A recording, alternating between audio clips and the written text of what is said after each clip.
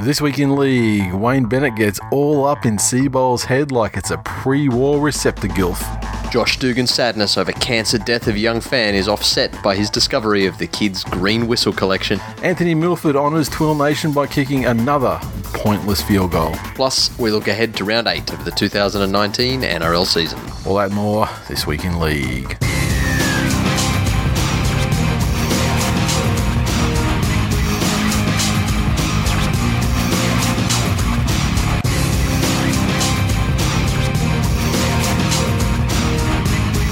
Welcome to episode 316 of This Week in League. I'm Nate. And I'm Jay. What's happening, man? Oh, another week, another loss. That's right, you lost. That is my life. Oh, I remember when that was my life, briefly. I'm a skeleton of my former self. Oh, fuck. We'll have to talk about that later. This week, got a few news articles. I had a couple jotted down and put it out to the Facebook group, and a couple of people suggested one or two things that I didn't have on the list. But let's work through them because there's quite a few things this week, and usually we're kind of like, fuck news. There's nothing that much going on, but this week there's a couple of things. Yeah, there's a couple of things. All of this, as we near, I mean, we're not near June 30, but, we're kind of getting into it's showing up on the radar, and, and as such, occasionally we get some transfers. I mean, it doesn't happen, certainly not like other sports where it can get fucking crazy. Yeah. But, you get a couple, and this one is especially great because it's mostly centers around the Broncos, but speculation with Cody Nikorima being sat out this week. Presumably, well, they say that he's corked his fucking thigh or something, calf or something. He's corked something, and which is like basically one step further and deeper in severity than a boil. And also, though, in the interview, Seabold said, he's got some big decisions as well. So, he's, we're going to give. He played great last week on a short turnaround. Blah blah blah. He's got this leg thing, and but I think it's more the big decisions he has to make than the actual leg thing that is preventing him from playing this week. And the decisions he has to make revolve around speculation that the Warriors are prepared to pay him, sign him for 3.5 years, so the rest of this year and then another 3 at a price of $500,000 a year, which is double what he's on now. And obviously that's a good deal because especially when you go to New Zealand and then you double your buying power again in Australian dollars. Yeah. So he's essentially quadrupling his wage, and not a bad get for someone who hasn't exactly been setting the world on fire. Let it be said. Well, yeah, New Zealand hasn't done too well recently with importing Australian citizens. Well, yeah. I mean, they had great success with Blake Green, and the next one, not so much. But look, good money if you can get it. You got a limited window of athletic ability, and did yours? I mean, I'm not sure Nikorima's ever opened, but if he's going to be paid accordingly, well, not accordingly, he's going to be paid well in excess of his. Yeah. And you know what? I think for a young player who, let's say, is struggling, you could probably do worse things and get out of the fucking goldfish bowl that is Brisbane. That's it. That not only a mad rugby league town, a one-team town, with a newspaper that exclusively reports on the comings and goings and of that one team. Yeah. And interestingly enough, like it must be interesting for him to turn up to essentially work every day, and his partner, who hadn't really been doing much more than he'd been doing, is Milford on $1 million a season even? Yeah, is $1 million or 900 or something? Yeah, plenty. Effectively 4 times your salary. Yeah, that's a pay gap that I don't think too many people would be happy under. Yep. And even if double that, and if you can double it, then fucking great. Yeah. Go for it. And the Broncos, I mean, I assume they've got a succession plan in place. I mean, I can't remember the young fella's name, but I dare say he is far earlier than they ever anticipated. Yeah, I don't think anyone intends to blood a half at 18. Yeah. Yeah. Jesus fucking Christ. The other interesting one out of the Broncos is Jimmy the Jet.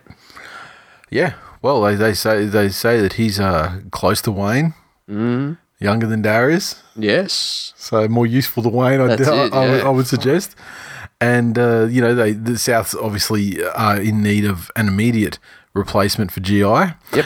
Well, the sooner the better, because there's also talk that that people are in Latrell Mitchell's ears. So you could go over there and not just be the next GI, you could actually be GI. Yeah. And but Jimmy the Jet is a carton and a set of keys. I mean, James Roberts has had some issues this year. Yeah, with the photo of him, passed out, getting hearsed out of a fucking party or whatever it was. And it was less of an event than. It's an event though for a player that has been sacked from multiple clubs for fucking alcohol related fuckery. Yeah. So it's a step backward that a player in that position probably shouldn't embark upon. And it seems to me that Seibold is very willing to be like you're with me or you're with us or you're against us. And if you're not with us, then I'm not. Then you can fuck off. And Seibold to me seems more like a general than a father. If those archetypes make sense. Yeah. As in, if we will do great things together, and this is what I will bring to the table, and I'll educate you, and I'll continuously improve myself, and all of those things. But because Harvard told me. Harvard Online. Whereas Wayne legitimately seems like that, someone that, maybe if you have problems you need to confide in someone. Especially to the ones that... The troubled ones. Stay. The ones that stick around. There are certain players that he takes to. Mm-hmm. And you can't say never turn because look at Darren Lockyer these days. Okay. Well, you know what? They all turn eventually, I guess. As I think about it, down the line. But yeah, he has been said to be by ex-players or players who have have been coached by him that he does care a lot for the players and the father figure, especially to ones that probably need it. I think it was it after he retired? No, I think it was, I think after he retired, I heard Michael Ennis say that before he retired, he rang Wayne Bennett for his advice. Yeah. And it was a long time. That was a long time ago. Yeah. So, well, that says everything right there. Given the length of, water under the bridge and everything that had gone with Ennis. So, look, if it seems like Seibold, he wants or demands...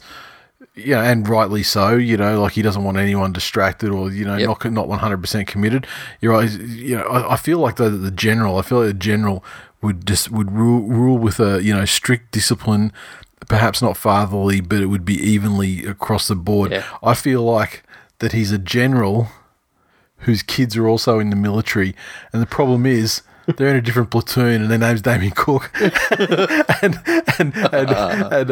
Reynolds and people like that actually can do a fucking job for him. Yeah. Or players where there is no adequate comparison player in the Broncos like the spine, any of those guys.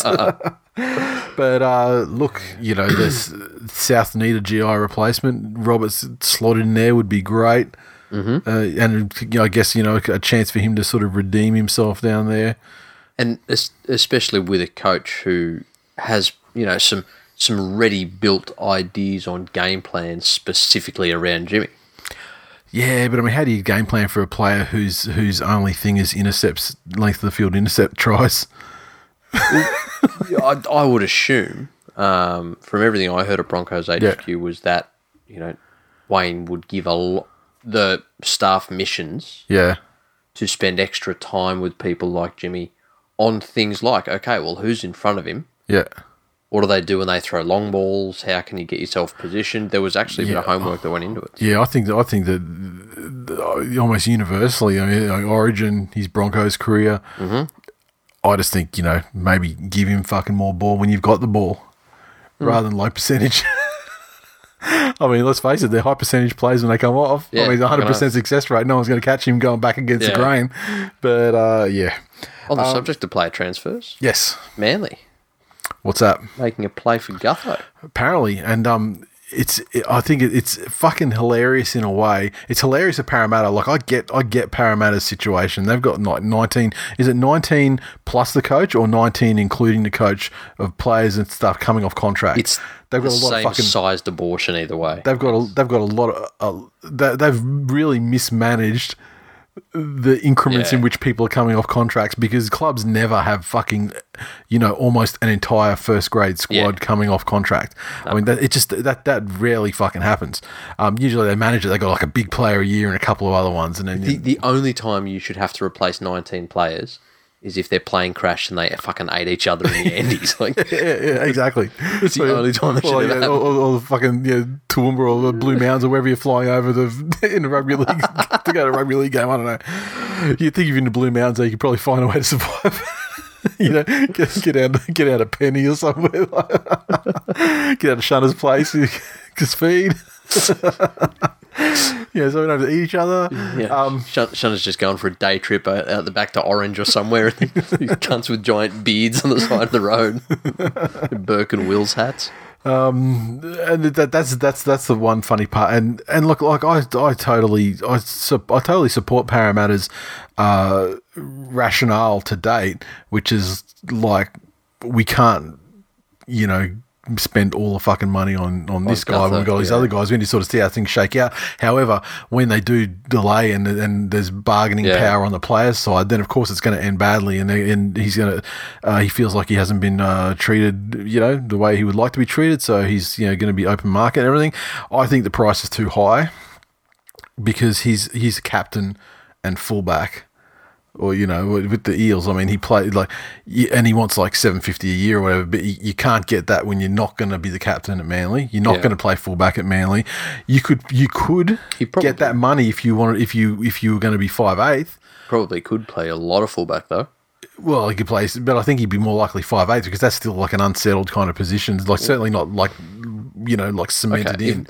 If I was going for a job and the incumbent that was in front of me was a fucking chromosomally challenged genetic failure specimen with one leg longer than the other, where it prevented him from doing one of the key components of the job, running. That's a crazy thing without snapping his fucking muscles. That's a crazy fucking thing that come out too, because I mean, you'd think in an athletics, like that sort of stuff should be found.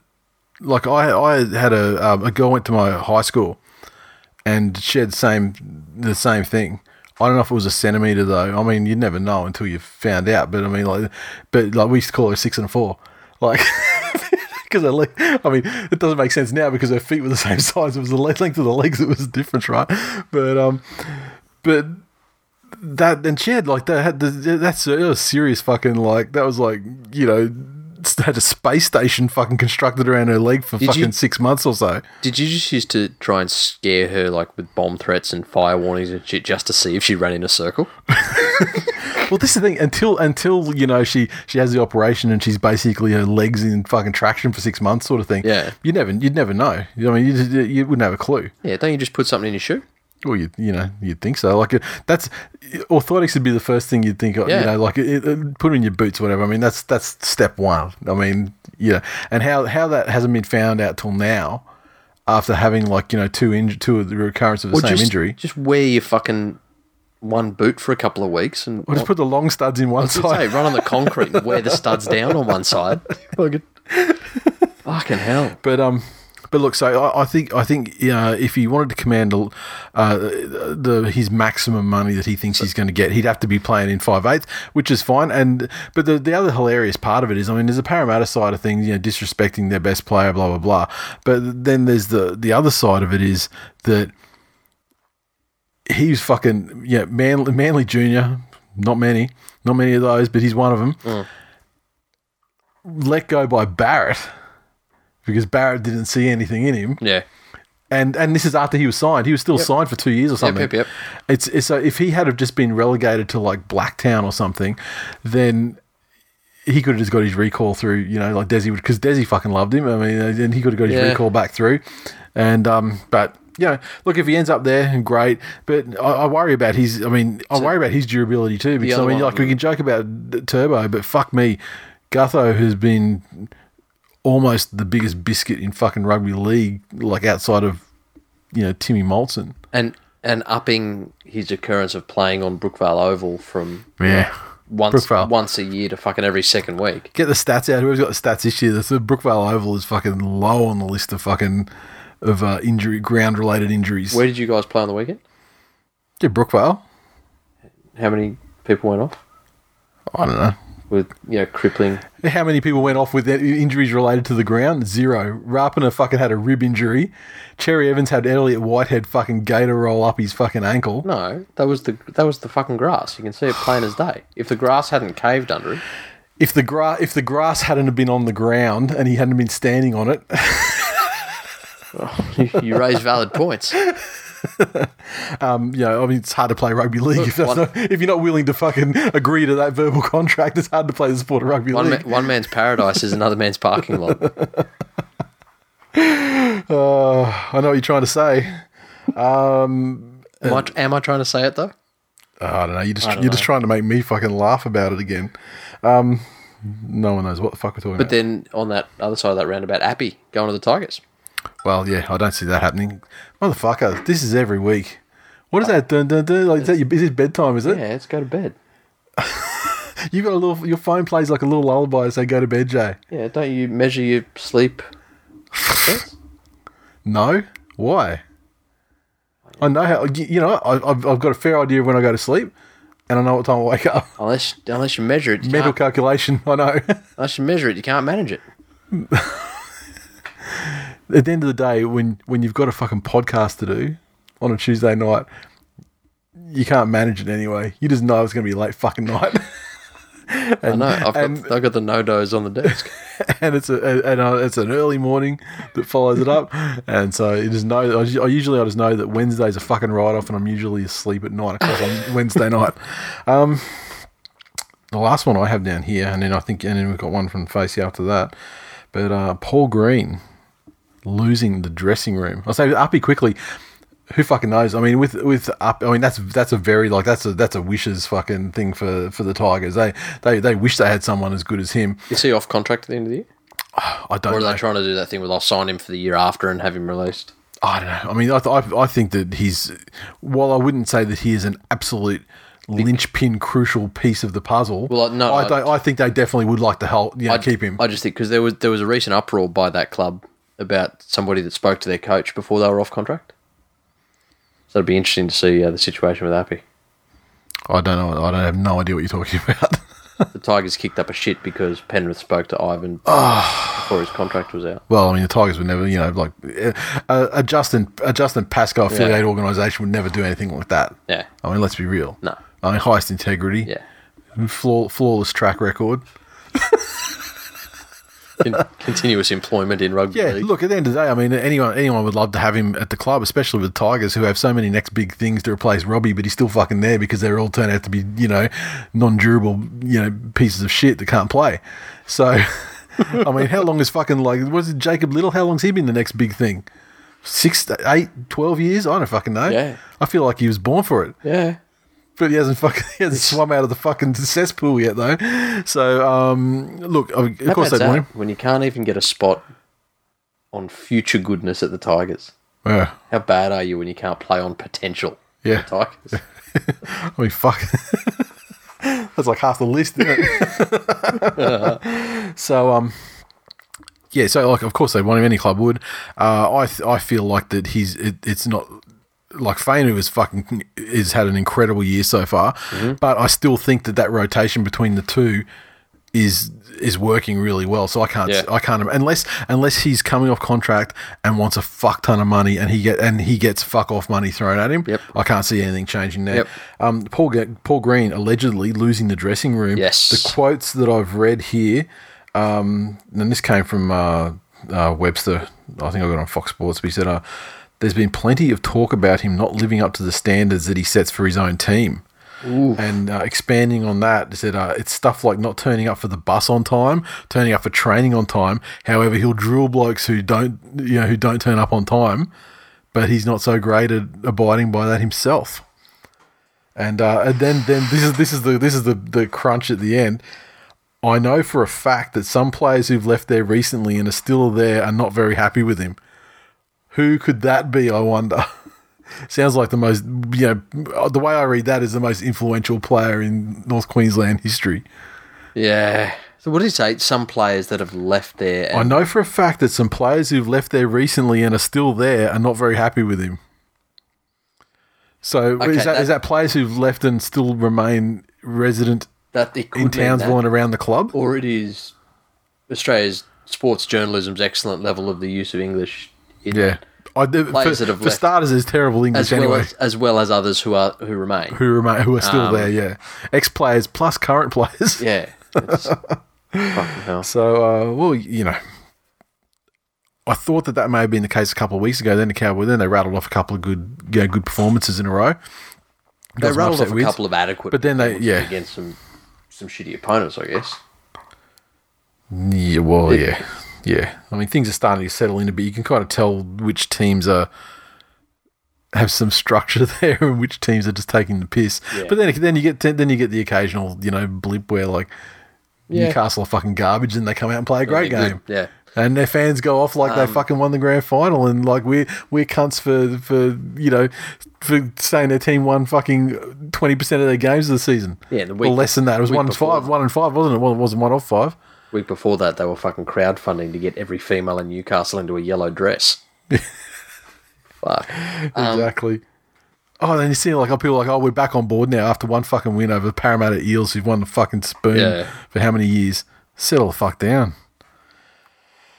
Now, the last one was the one that, we had the Maloney versus Buzz thing. And so that eventuated because Buzz Rothfield did an article where he didn't imply, he pretty much said that Maloney was looking to get out of Dodge, speculating upon a potential deal in England to complete his career. And the reason was, and it was explicitly said, because he's unhappy at being dropped from being a captain. And Maloney has directly addressed it. Yeah. And said, it's a fucking lie. I mean, I'm not unhappy. He said, no, I'm not angry about losing the captaincy. Yep. It's bullshit. And he feels that the comments Buzz made painted him in a negative light as a person. Yep. Even if... But then Buzz comes back, and then, to continue the story, though, Buzz comes back and is like, I didn't say any lies. And then you look at the fucking article that he printed, and he clearly says, clearly quotes, unhappy because, from being dropped in the captaincy. Yeah.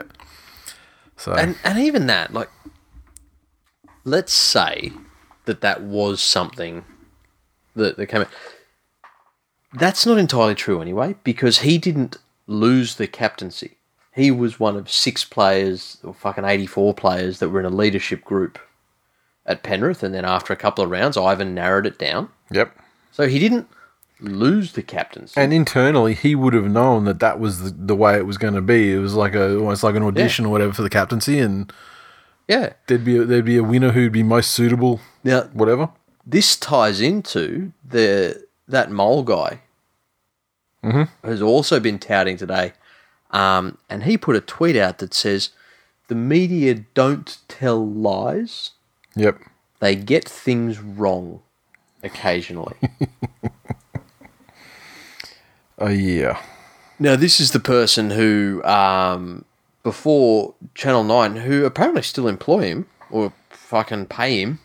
Yeah. In some capacity, because their name's in his Twitter handle. Yeah, Had the lovely and socially acceptable money-making scheme of touting first try scorer bets on social media. And he'd get one around maybe. Whilst being paid by gambling. By YouBet or whomever, And he would sort of have this is going to be your first try scorer and this is the roughie. And And he'd kaboom it if it's, the first try I scored a try at any stage in the game, or Yeah. Oh, it was close. Yeah. Top quality human right Yep. there. And, always goes on about how good mates he is with people in the game and, influential figures like Freddie and... Yep.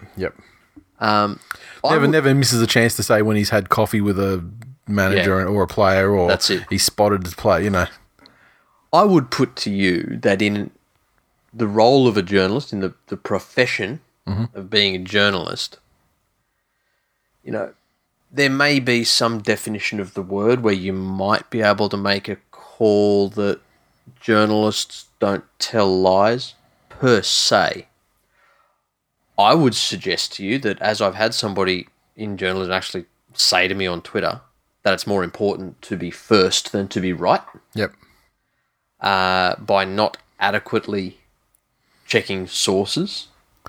Well, I mean, there's a process where real journalists, i.e., ones that don't report on rugby league, and potentially ones that don't work in Australia, where they need to proceed with the story. They need to have a number of verifiable sources. That's it. That if they won't go down on the record, they're at least known to the to the journal, and it's not just made up fucking. And it has to be known to their editor before the editor will let the story go through. There's so much speculation in Australia in the rugby league. Like, articles will exist just on.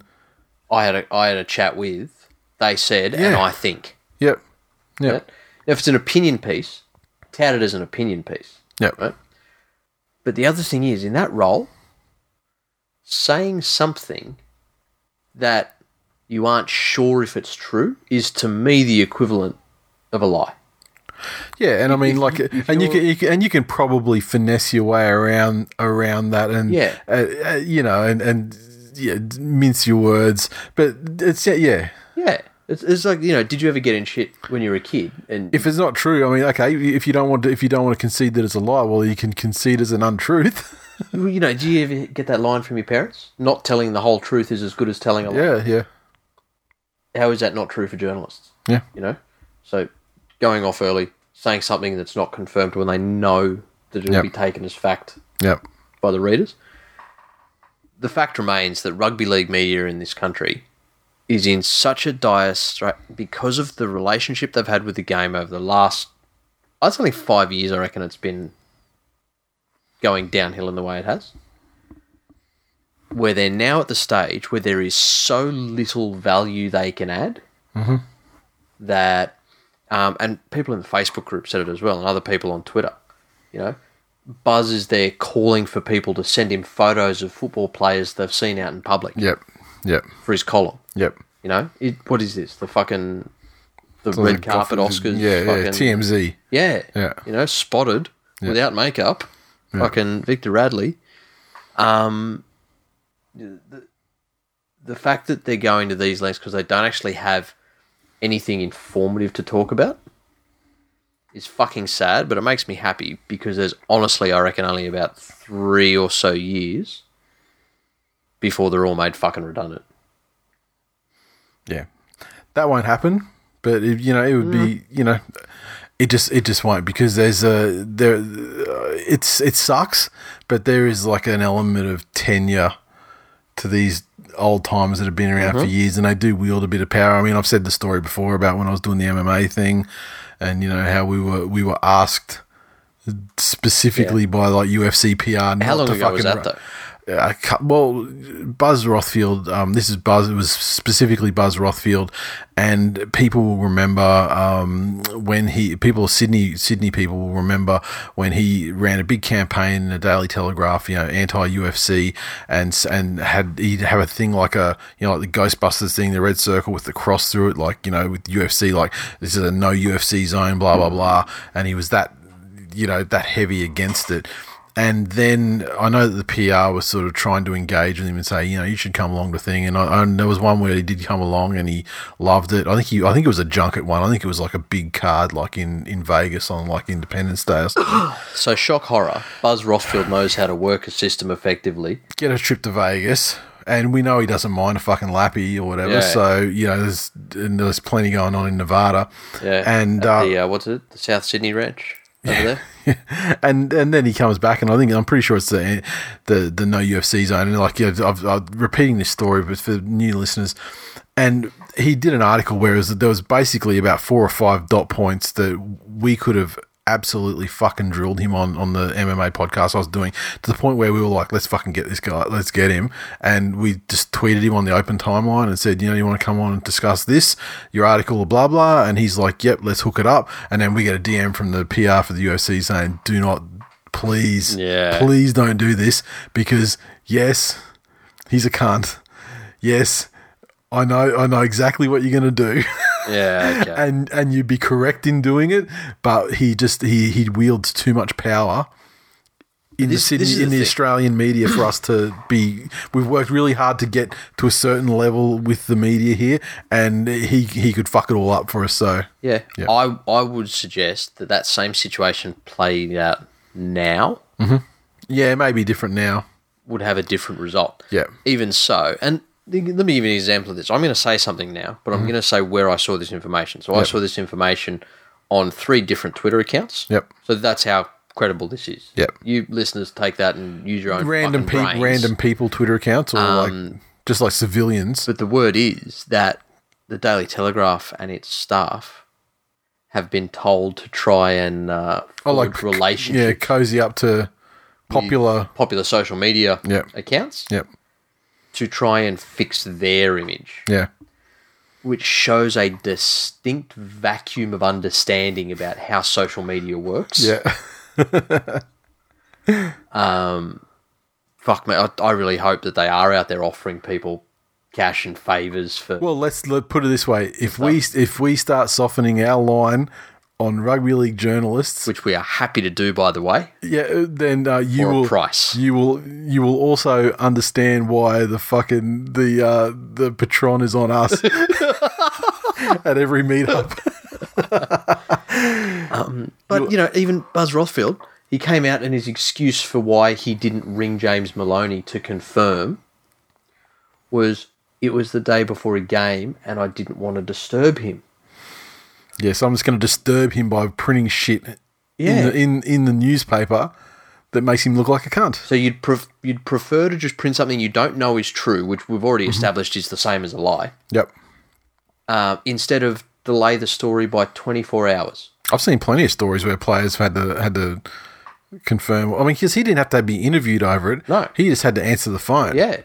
And I'm sure that would, and it would be very easy, judging from what Maloney said in his response, it would be very easy for him to say, no, there's nothing to it. Yeah. You're full of shit. That's it. End of story. Yeah. Done.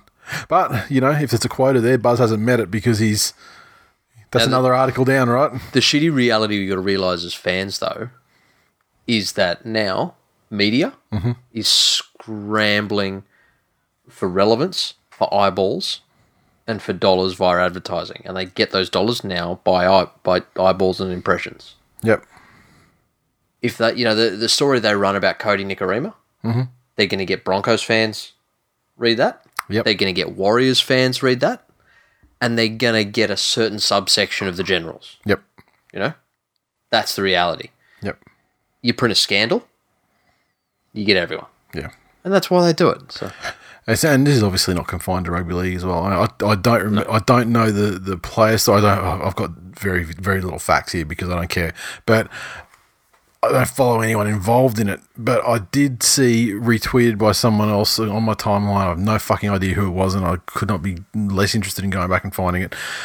But there was a situation where a journalist, an AFL journalist, I presume it was an AFL journalist, certainly reporting on AFL, said in a tweet about some player had great results, coming up from a scan and the injury, and there's going to be news about this injury this player had. Yep. And they're going to have some good news about it, to be confirmed later on. And the players tweeted him going, "It's fucking stop! Why you fucking lying?" And the dude's like, "I'm not lying." He goes, "Well, you tweeted that at like midday, and I didn't go in for scans until 3:30, so you fucking made it up." Like, and the players like directly gone like this. called it Yeah, out. yeah. Yeah, So I okay. mean, same situation as this Maloney thing, but fucking hell. I mean, how hard is it how hard is their life and their profession where they've got to crank out words that are just, made up, or, they just throw "I believe," or, sources of... It's because they live in a world with no consequence. And it is so much now a scramble for relevance and eyeballs. Yep. That's all it is. Yep. And so to finish this up, we have a story about the rugby league media, and the person that sent it through, at the time they were nameless, and this is years ago, and then now they've brought it up again today. I'm not sure if their name is meant to be attached to it now or not, but I'm just going to not just to be safe, even though he's kind of outed himself on the facey about it. It's a closed group. Yeah, it's a closed group. So, you'll figure it out if you're in the Facebook group. He said, good evening, gents. I'm afraid I'll need to be a little serious here for a moment. Reading the Mole's Twitter plea for stories last night reminded me of something. 3 years ago, I leaked the story to Nate about Matt Lodge flying to Brisbane to meet with Wayne Bennett. I asked Nate to keep my name out of it, as I was worried that this could lead to the person who told me being in some strife. This person was close to Lodge, but hated him and what he had done. Nate kindly left my name out. 3 weeks before I told Nate, I contacted the Mole and gave him the story. My reasoning at the time was that this way the story would get out, but could not be traced back to the source. I chased him several times. He kept on saying, leave it with me. I wanted it out, so I took it to Nate, who mentioned it on the pod. The Sydney Morning Herald stole the story a few days later, and the rest is history. We have a couple of scenarios here. Either the Mole did fuck all with it, or he looked into it and found out it was true, but was told by Brisbane or Bennett not to say anything. This pisses me off when we have journalists deciding on who they will and won't report on. Cut the shit and just tell the truth. Last night we had the Mole begging for stories to get a new contract. A few weeks ago, Rothfield was asking Twitter followers for spotters for his column. Rugby league journalism is at an all-time low in this country. It's time they got out of the gutter, but I can't see it happening anytime soon. Now, and then he signs off with his name, which I will not mention. To play fuckwit's advocate, it is entirely plausible, because in that situation, now I'm only making some assumptions here, there was no source, there was only speculation and whatever. Yep. There might not have been enough for the Mole to go on. Yep. Who knows? It is also feasible that he did investigate and, was told to put a kibosh on it. Yep. Although I'm not sure why. Because from the way the NRL handled that whole Lodge situation, I don't think anyone would have seen it as that much of an issue at that stage. They seem to be completely blindsided by the fact that people got the shits with Matt Lodge returning. Yeah, well, that's true too. But it doesn't change the fact that, mystery caller, you are 100% correct. Rugby league journalism is in an absolute fucking woeful state. Yep. But, I keep saying it. If you do not click, there is no bait. Mm-hmm. And this is something that comes up a lot in the Facebook group as well. When people now will, they'll grab screenshots of the articles taken to it. That's perfect. Yep, exactly. And so, look, yeah, I'm definitely not against the industry as a whole. I just would like to see people do their fucking job in an ethical and, Yeah. Well, in the way that I would imagine that they were, instructed and, ethically obliged to undertake their profession.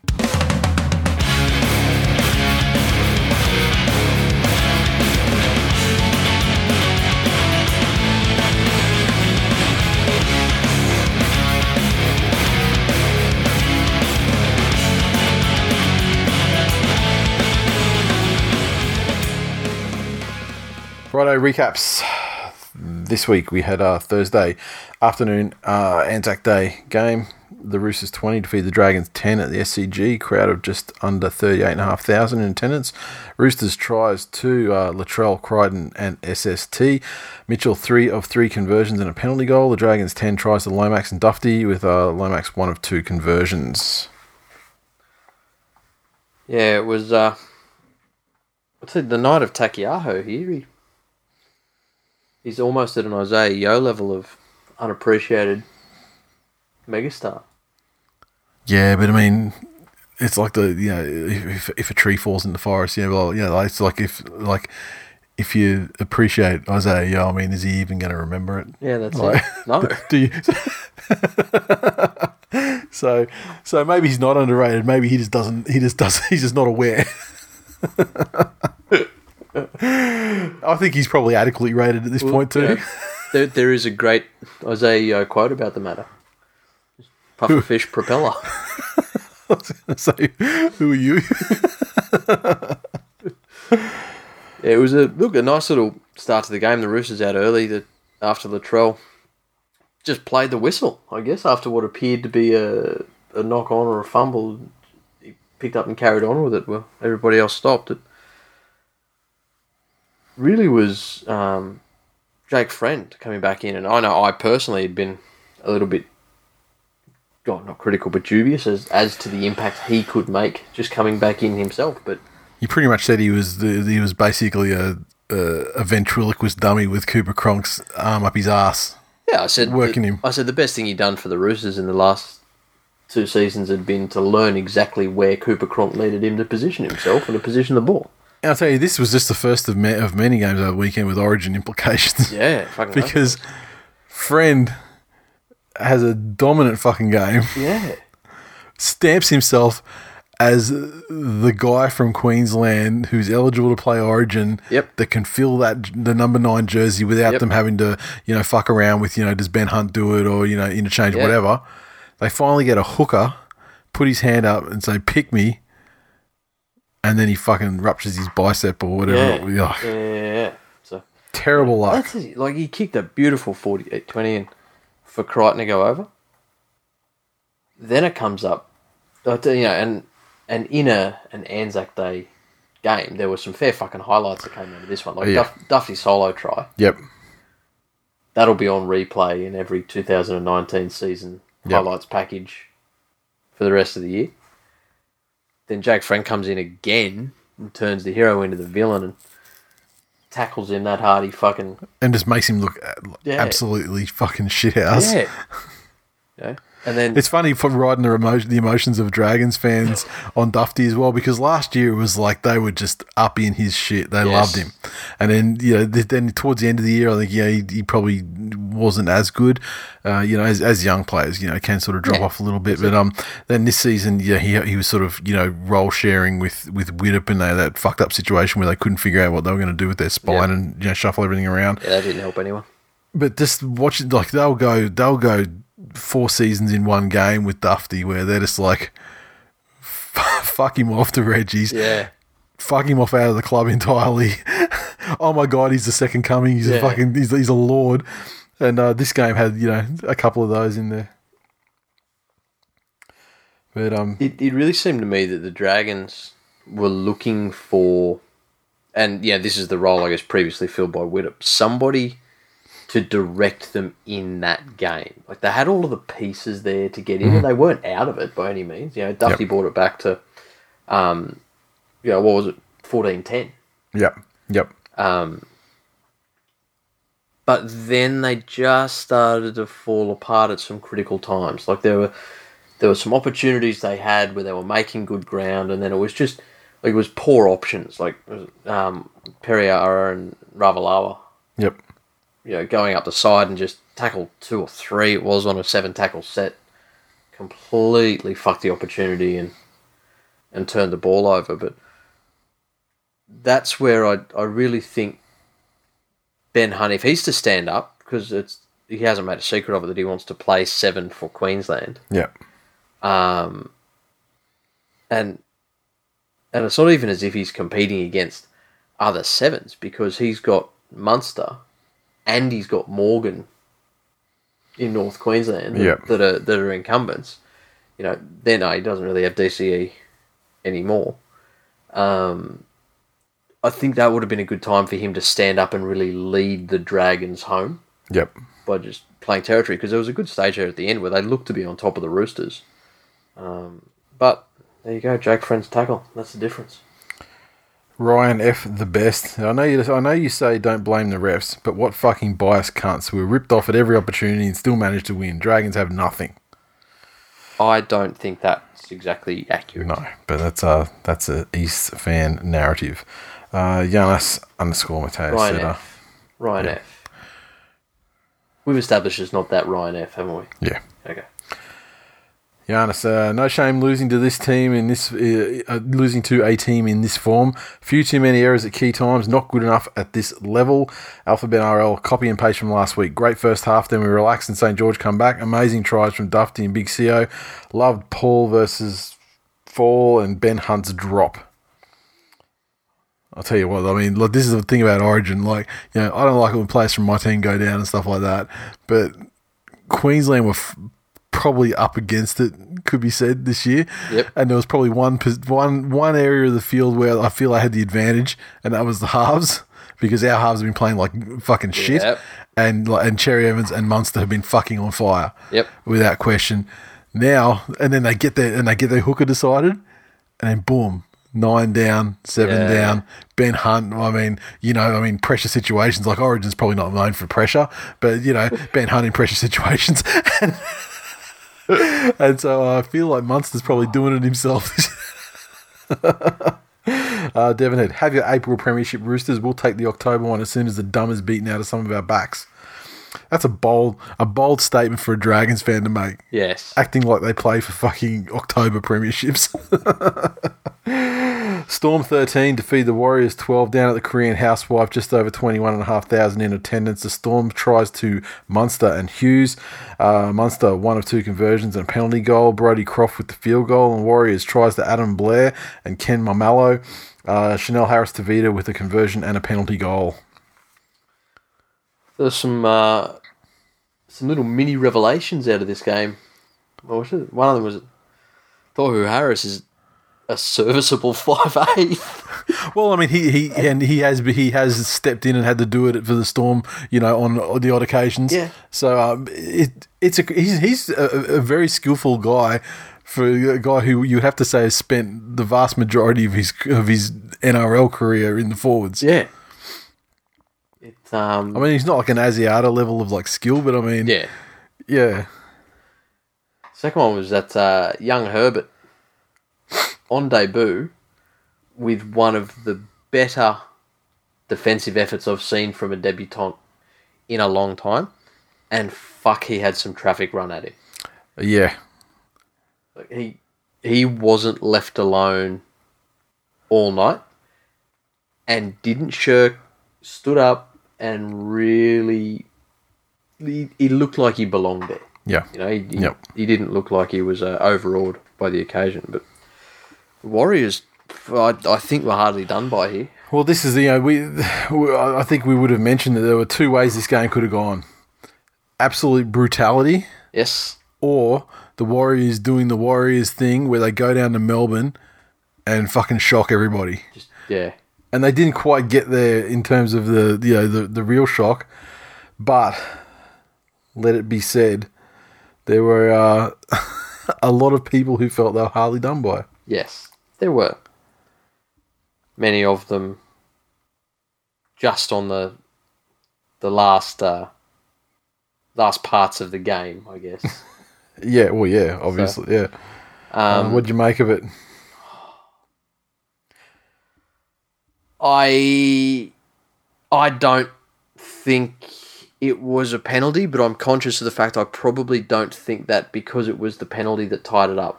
Yep. I'm not confident that I would have that same opinion if it happened 30 minutes in with nothing on the line. Yep. So I also am very convinced that I love an underdog story, and I would love the Warriors to get down there and win. Always. And I mean, and for the record, the NRL has said that it was a mistake awarding the penalty on behalf of Chechen. Yep. And look, I don't want people to start internet bullying Matt Chechen over it, because Lord knows he's had trouble with it in the past, or phoning him up and giving him death threats if you in fact have his phone number. I mean, don't be doing that shit. But it's not surprising.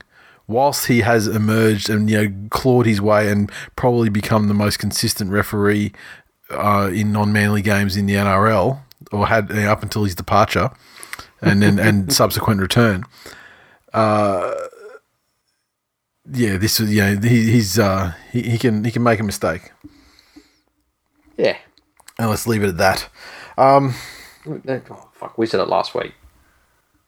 This whole new PR thing they've got, there's no quicker way to shut a fan base up than to go, Yeah, we got it wrong. We're really sorry. Yeah, it was ref's fault. You're right. Yep, 100%. Although the one thing that I haven't seen is when they do say that, the news cycle for the fans going, oh, the referee said it was, blah, blah, blah. Like, that's still real short, though. Yeah. That's really short. Yeah. I mean, they're like last year, Yeah.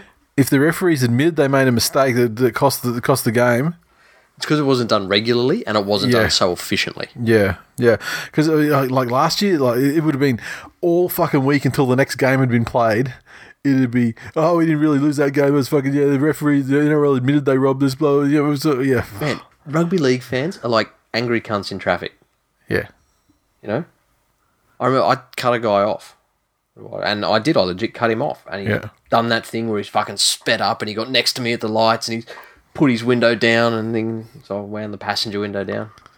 And he's fucking going off his head and blah, blah, blah, blah. I'm like, oh, you were that bloke there? Yep, mate, I'm really sorry.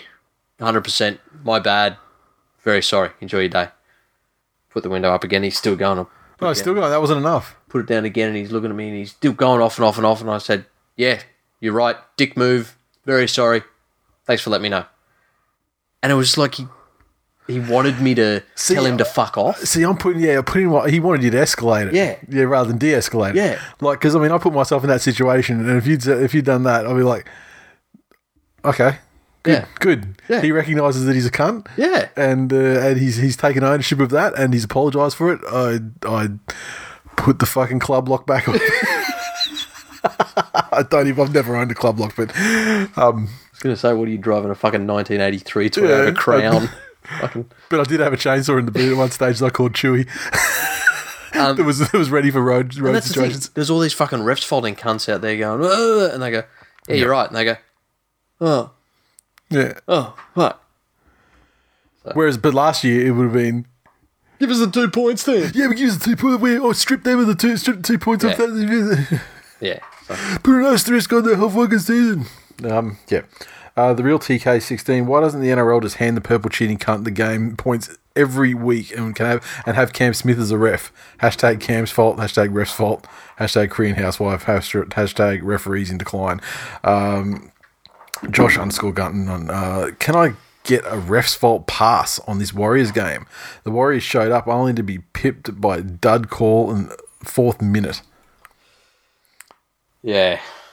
Bethany, glad the Storm got up, but Vunivalu and Chambers both need to be permanently dropped. They're both so useless. Seve and Scott centres, Pappenhuisen and Josh Adokar on the wings. Also, Munster is a gun and they'd be fucked without him. Hashtag Munster Mash. Oh, get in there, bro. Arpop.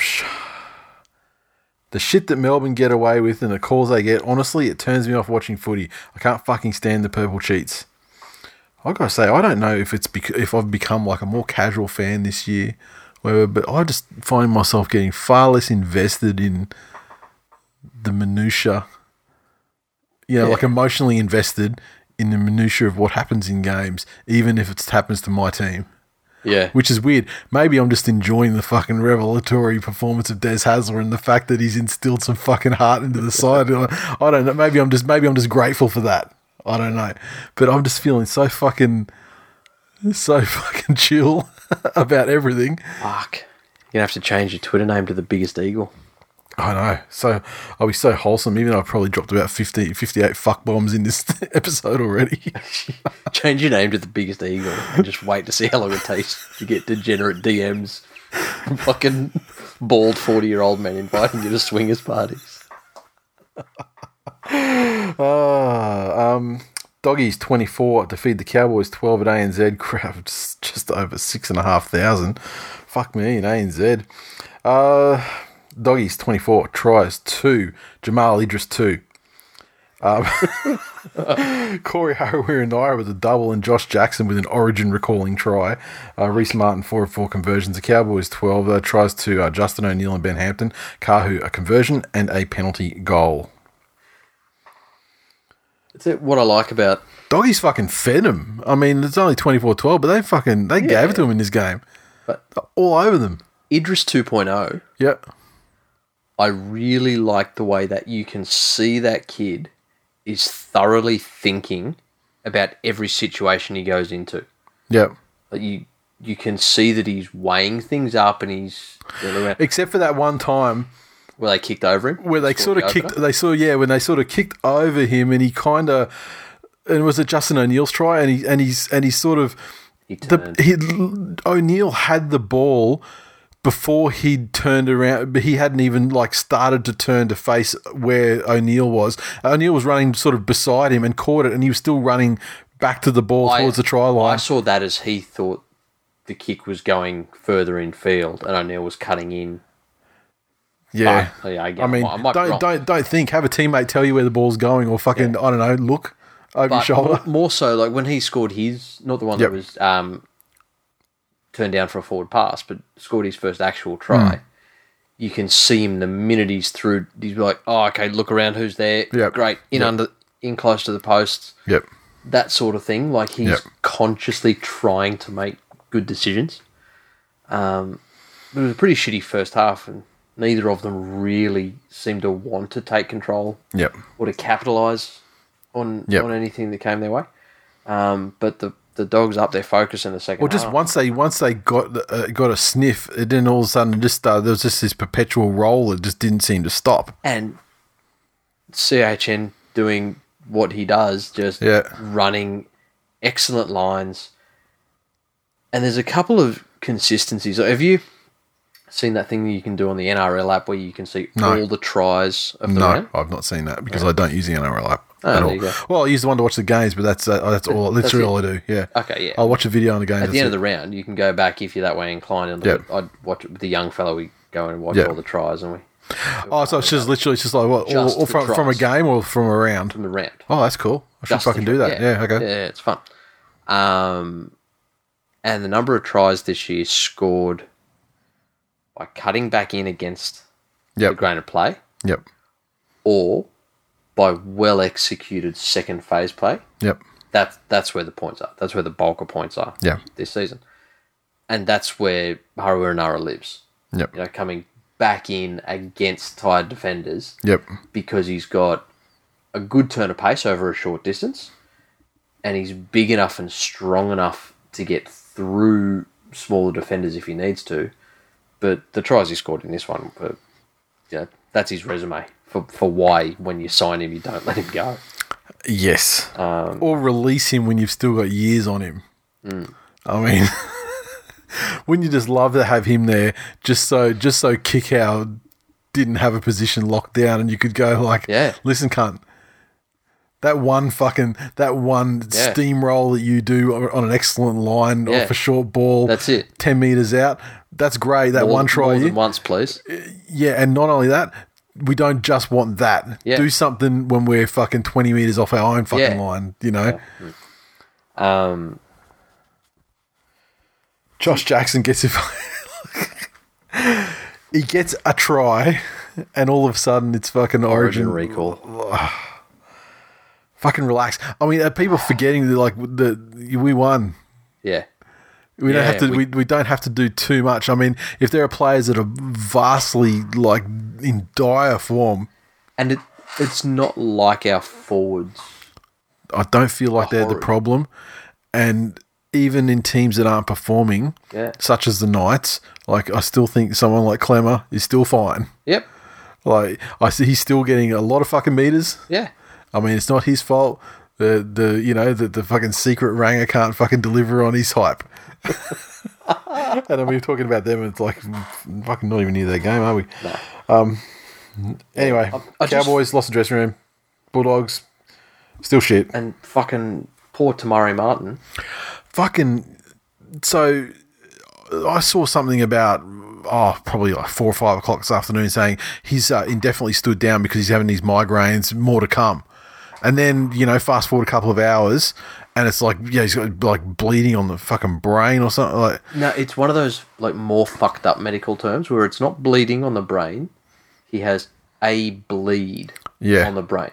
When they just refer to something in a completely different way, that's because it's more fucked up. Yeah, and I mean, I've had some experience with this shit, very recent, over the last 2 years. Fucking my brother-in-law, and he's in hospital again actually at the moment. like over the last fucking like 18 months or something, like just, you know, like aneurysms and fucking, and like, you know, he's been okay, like lucky because they, you know, they'll do the scans and they'll do everything, and then they'll be like, well, yeah, there was 3 fucking aneurysms there, and you know, any of those had gone, and you're fucking dead. And so they sort of, you know, get those fixed up, and then but then there's something there, you know, gets, you know, infections and all this shit, and it's just a fucking nightmare. And so I feel for like someone playing a contact sport. Well, I mean, okay, like using the example of my brother-in-law, he does, but he's not allowed to drive anymore. He's not supposed to drive. Yeah. Can't do any of the shit he used to like doing, like fucking riding trail bikes, jet skis. You can't do any of that. Has he ever had to sell? You know, the thing they eventually have to sell all the businesses for, you know. No, has he ever? I'm just looking for like, commonality. Yep. Has he ever fucked Trent Merrin's ex-wife? Look, I don't know. Was he married to her, or was he just with her? Yeah, they were married. Were they? Yeah. Really? Yeah. I thought they were just like, you know, maybe engaged. I didn't think they actually got married. Same diff. Yeah. Well, look, maybe that's the thing. I'm just thinking of how long he's been with his current wife and how old she is. I just think it's murky. Okay. I find it unlikely. Okay. However, maybe he's, you know, maybe it's not Trent Merrin's. Maybe it's some other Eskimo brothers in some other area. I don't know. Okay. Look, I'm not a doctor, but I'm not going to rule it out. I think it may pay for North Queensland to check for 2 giant buck-tooth shaped holes in the back of TMM's head. But yeah, man, but the point saying is like how he can't, you know, he's not supposed to drive or anything.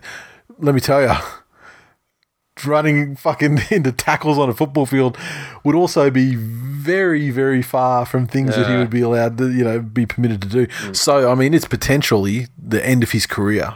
Like, I would not be surprised if that was it. And I mean, and if that were the case, it would probably come over the next like week. Yep. And because they do not fuck around with that shit at all. So, you know, I would hope for the best because he hasn't been bad for the Cowboys. No, not at all. And especially when they're kind of undermanned as well, and he's, you know, had to fill in, you know, a couple of slots, you know, in various different game scripts.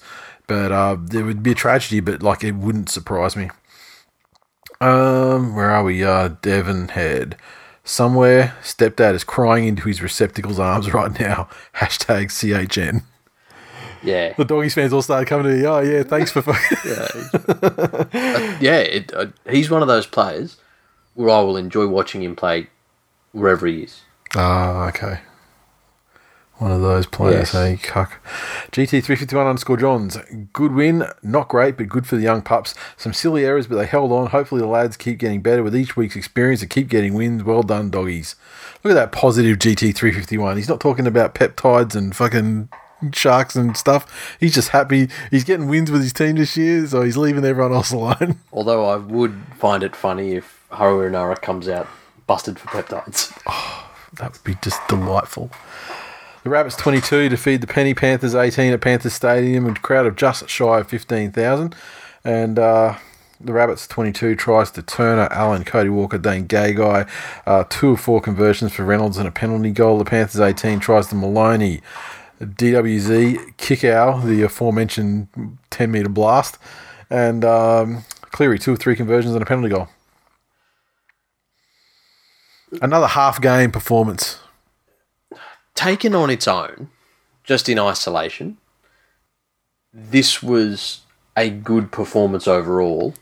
I feel like that the side over the last 2 weeks is improving, like massively improved. Yeah. Unfortunately, it hasn't translated into what's important. And if it doesn't keep, and if it keeps doing like that, I mean, eventually the improvement will disappear because they'll, you know. They're fucked in the head. Yeah, that's it. They've done their best, and to quote Real Dad's favorite band, you know, like they tried so hard, in the end it didn't really matter. To paraphrase, of course.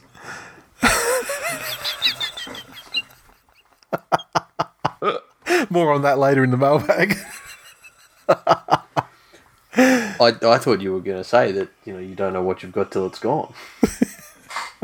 But what Ivan does not want is exactly that, to be in that position where he's trying to get their head back into the season. Yeah, and based on past history with Ivan coach sides, once their head is fucked, they're pretty much fucked. Yeah, that's it. Yeah.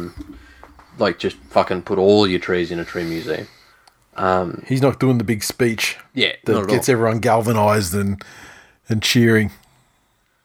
One of the team might get a new PlayStation game or something, but I don't know what he'd do for the rest of them. It just, again, is discipline with Penrith. They went into this game up against a team that's, probably fourth after daylight. If you say that there's Melbourne and the Roosters, then a gap. Souths are very much the only ones in spot 3. Manly, who flogged Souths, undermanned. I'm just saying, the math checks out. Over the course of the season, I'm saying here, but yeah, same. that was one game over the course of the season. We're still up there. We beat Canberra and everything. The forwards stood up. I think we look so much better when Egan's at dummy half. Katoa is again a absolute fucking attacking handbrake. He is actually, I'm going to go out on a limb here and say that he is the worst AIDS scenario you could ever get with a hooker. Which is, you didn't get it from the sex. I'm just saying, there's cut open. It would be horrific to get AIDS from a hooker. However, he's worse than that. That's all I'm saying. But I'm just trying to think. So you didn't get the AIDS from the sex. They got their... You rolled off onto a syringe or something that was poking out of the mattress. You and I think worst case scenario very differently. What's you're saying? I had her slicing up the middle of her thumb and then sticking her thumb up your urethra. There's once again, the recurring theme is you putting stuff up your urethra or having someone put something up your urethra. Yeah, as worst case scenario. But it's just a constant thing you go to, and it just makes me think that there's something there. Worst case scenario. That is a worst case scenario. Yeah, but that's so okay. I'm not necessarily saying it's a pleasure. Oh, there was something about the urethra a couple of weeks ago, wasn't there? People will remind us. Well, yeah, I'm certain of it. Did we even make it the title of the show? I can't remember.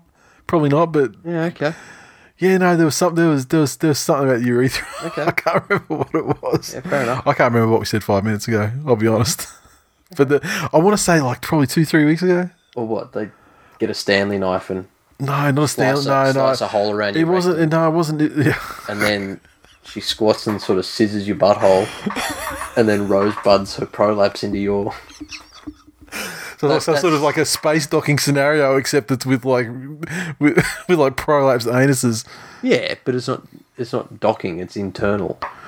Well, I mean, docking for the secure transmission of AIDS. Yeah, that's it. But yep, rolling onto a syringe is bad too. That'd be very bad. No, well, this discussion is fucking giving me a fucking chub. So let's move on.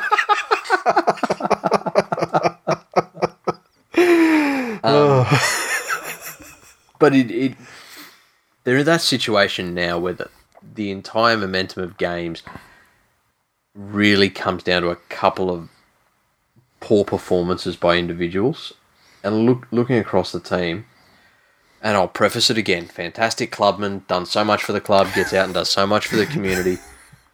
But Josh Mansour... Poor Josh Mansour, another week, another lashing. Another character assassination on Josh Mansour.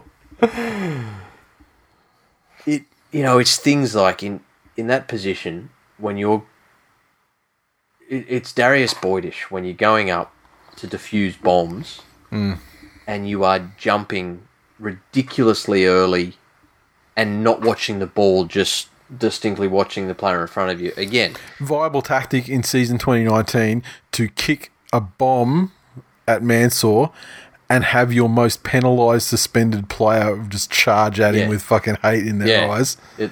Even that, he just doesn't want to borrow the ball. And again, if I'd have had my face caved in by somebody's knee, I'd be hesitant in his position as well. It just makes me wonder, like, what is the... Obviously, he's clear to play football, so there's no issue structurally or the potential of some sort of recurring thing, and there'd be all plates up in the fucking business, and it would... theoretically, his face would be stronger than, because it's like he's got like a... like a... I don't think he's half Terminator. That's what I'm trying... That's the way I think he actually is, like, maybe half Terminator. No. Well, if he was, he probably would have less regard for his face and would be catching bombs. That's it. So, but fuck, who knows what it is? But and again, if I gave the example last week, I fell off a motorbike turning left once, and I still pucker occasionally. I turn left and freak out. I get. I should hypnotise him or something. Yeah, maybe Winterstein's wife can get some essential oils and... There you go. You got the hook up at Penrith. Make him not afraid. Or maybe she'd give me some of that fucking that $400 ground up rice shit. Maybe that'll stop him being such a little bitch.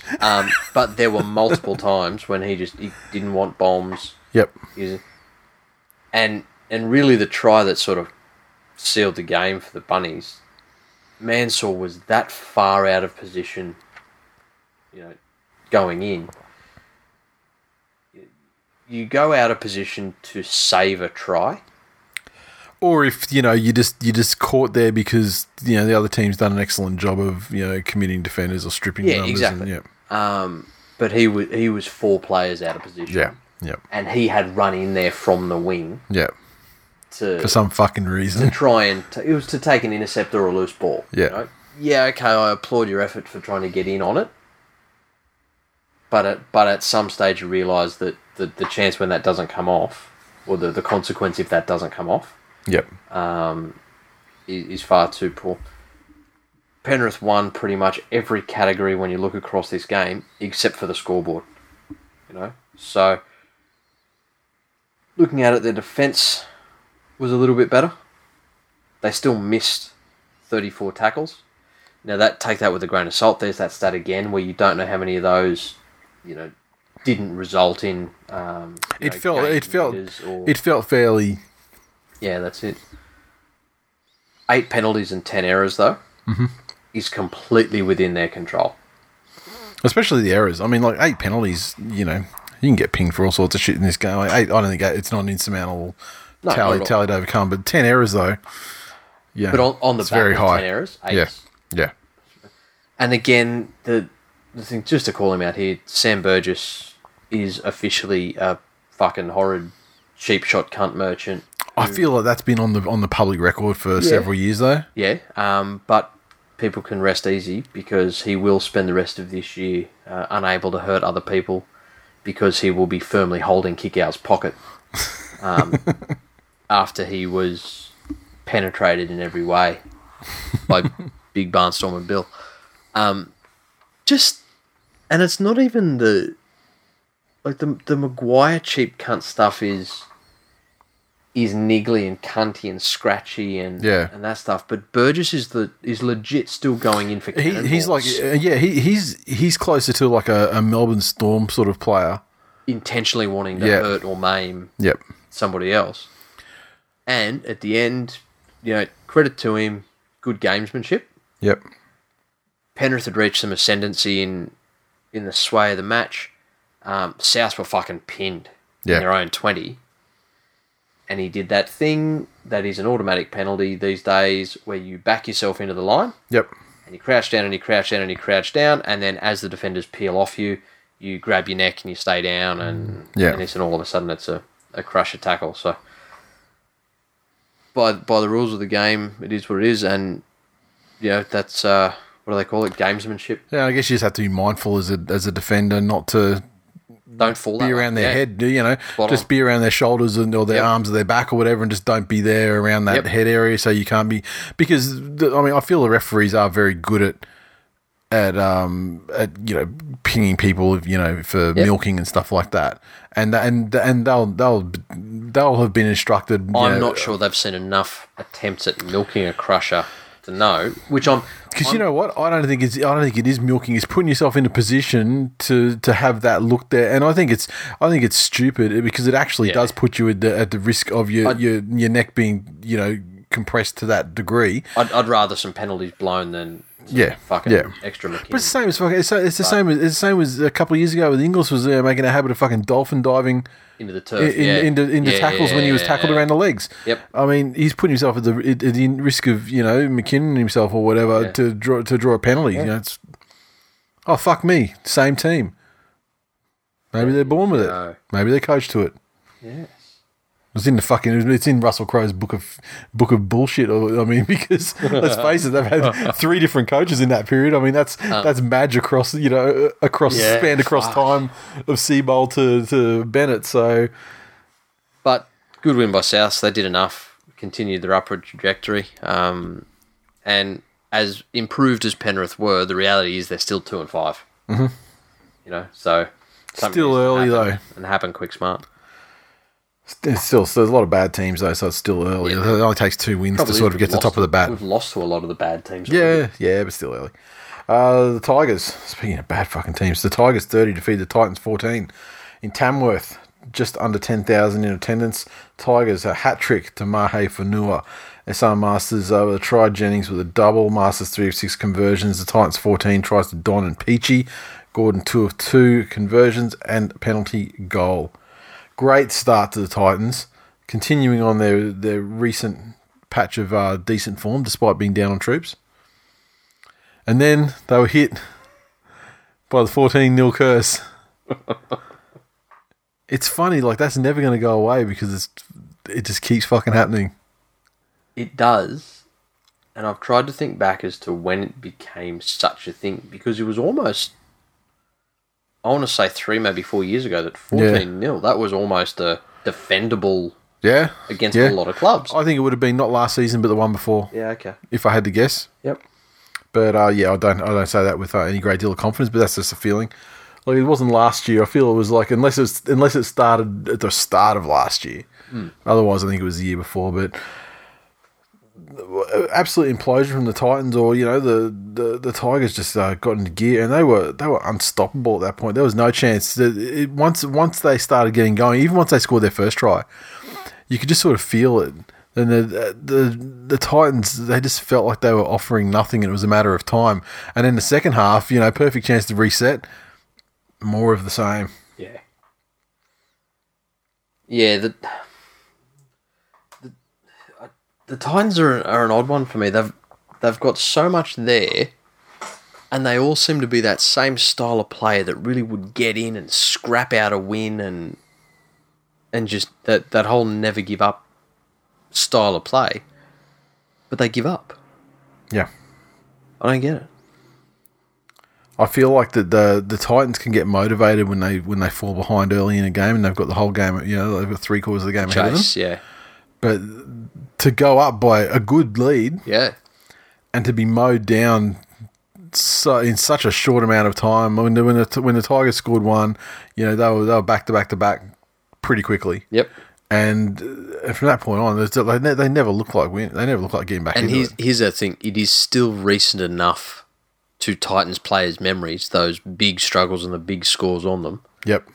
It's not hard to fall back into that, oh, fuck, here it comes again mentality. Yep. Yeah, but hey, that's Brennan's job to keep them up for the season. Good, and good bounce back from the Tigers. I mean, I guess it's always a factor. when you get flogged by 50, that the following week in training is going to be a very soul searching, and when you're coached by someone like Maguire, ass reaming experience. Yes, and teams certainly do often bounce back from situations like that. They do. And who better to bounce back against? Than the Gold Coast Titans. Yep. Yeah. So the West Tigers did well, but I mean, they played very well, and I don't think it was just the fact of the Titans being a shit team. I think that the Tigers, found a bit of a formula, and people actually fucking stepped up. But against a good team. Well, so again, Tigers dealt with a bit of disruption themselves. Mm-hmm. Losing Uber basher, Michael Cheekham. Yeah, the hero of their win against the Broncos 2 weeks ago. Yes. And what was the story there? He just basically pled guilty. So obviously that's case closed. And in the club, they've just stood him down though, right? They've stood him down. Yeah. And I haven't heard any talk about what's to come there. If anything's to come, are they going to stand him down for how long? Yeah, I don't know. Is it indefinite at this stage? Yeah, only because they haven't said he stood down indefinitely. They've just said he has been stood down. Okay. And has there been sentencing yet? There hasn't been sentencing, so I guess. Don't believe so. And I would imagine if he's guilty plea, he's probably figured something out where he'll do a bit of community service, that'll be the end of it. I've seen a couple of people unhappy with the Tigers and the way they've handled it, basically saying that he surely would have told them he intended to plead guilty, and so they, this is this. Well, yeah, did he really?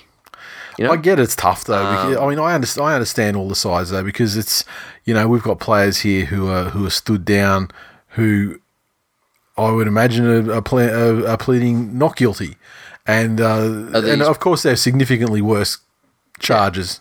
Which, and here's the thing, that's why the NRL came out with that new rule that if it was a certain potential sentence, you can be stood down immediately. So they could in those instances and account for those things. I think the Tigers handled that. Now, again, the stupidity here is people are looking for perfect solutions to situations involving somebody bashing another human being. Yeah. And that's where it gets squirrely. They've handled it in as good a way as they can. Yeah. I have zero problem with the way they handled it. I'm mostly happy for, especially like, we're talking about the sort of case that he was up against. Very happy for that to be a situation where, play to your day in court. Yep. He's been found guilty, or in this case, pled guilty. Yep. So now he's going to deal with the punishment. They'll look at the sentencing. It'll probably be mild. I mean, certainly nothing that could keep him from the football field. Like nothing like incarceration or anything like that. Yep. I would imagine. And so yeah, and they'll, I guess I'm not sure what'll happen next. I mean, I don't feel like it's something that's termination sort of territory, or. But the Tigers have made a big song and dance about being like a zero tolerance, blah blah club, right? Yeah, it'd be interesting to see. I just am proud of Cheekham after going against Pascoe's advice to not only plead not guilty, but to say it was a minority that did it, not him. So well done. And this is the perfect escape hatch to return to Manly now that you've proven you're over your injury problems and can play. One-eyed Tiger _ is at West Tigers, Big D, big heart, come from behind, all over the tits, get it up ya. Way too excited to win against the Titans. Normie, that was the Titans' 300th ever game as a franchise. Sums us up perfectly. Pretty good at the start for a bit, and then utter shit afterwards. And Aaron said one of the greatest comebacks in rugby league history. Yeah. Oh. The whole 14-0 thing doesn't eventuate unless it's very common. Yeah. The Broncos 29 defeated the Cronulla Sharks 6 at Suncorp, just over 27,500. The Broncos 29 tries to Oates, Glenn, Offengawe, and James Roberts. Isako 4 of 4 conversions, 2 penalty goals, and an Anthony Milford field goal. Now with the final scoreline 29-6. At what point did Milford's field goal come into the game? Well, to his credit, to his credit, it wasn't 28. He did somewhat try and take our criticism on board, and I think he did it when it was 20-0. Sorry, the Sharks 6 tries to Brayley and Townsend conversion. Yeah, I could almost excuse it if he was the field goal kicker when it did matter, because then there's the very easy explanation of, well, all he was doing was practicing at a low pressure time for when it mattered. Yeah, yep. I'd cop that. Yep. But it's Milford, so we won't. No.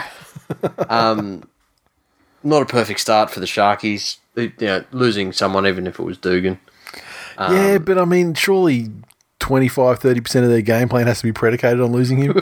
I mean, it is Dugan, after all. Yeah. Look, But losing Dugan as well is certainly not like something that's comparable to what the Broncos did to them, particularly in the first half. Yeah. And look, Dugan was probably distracted after as we mentioned at the beginning of the show, he'd lost someone and he then had to find a way to get another kid he could convince to stand in front of the microwave for 8 hours a day to keep his supply of illicit painkillers. The Broncos forwards really stood up, and I think this was the best showing they've put in since their big stand against the Cowboys. Yes. And in an example, and it's always nice to have these little reminders, is that people doing their jobs on a rugby league field exceptionally well make it easy for other people to do well. Mm-hmm. Surprise, surprise, when their forwards get up and really take it to the opposition, Milford has his best game of the season, you know. Close to career best.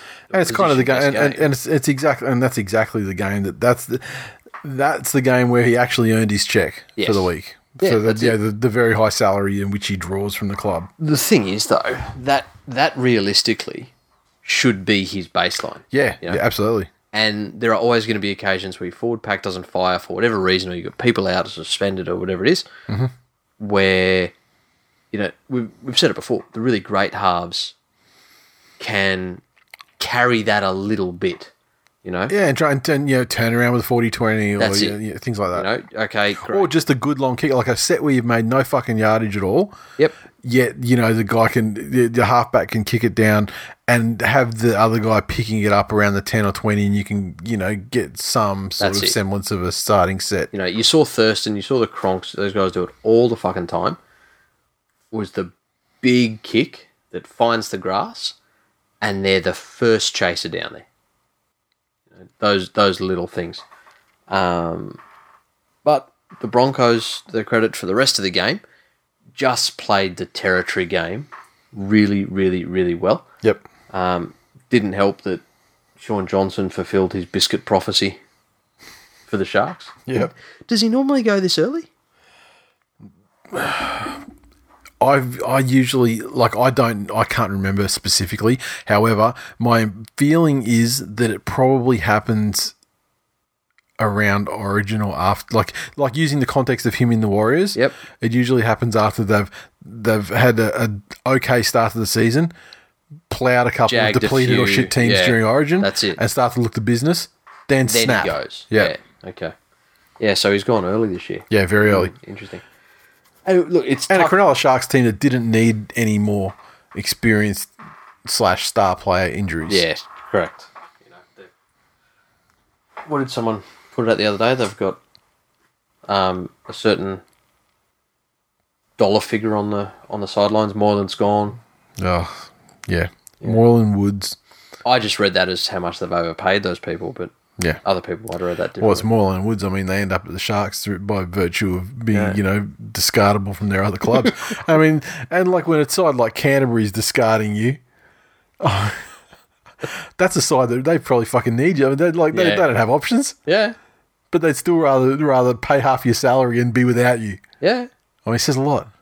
Look, it's like a very good friend of the show who once knew a girl that had some physical imperfections, some disabilities, one might say.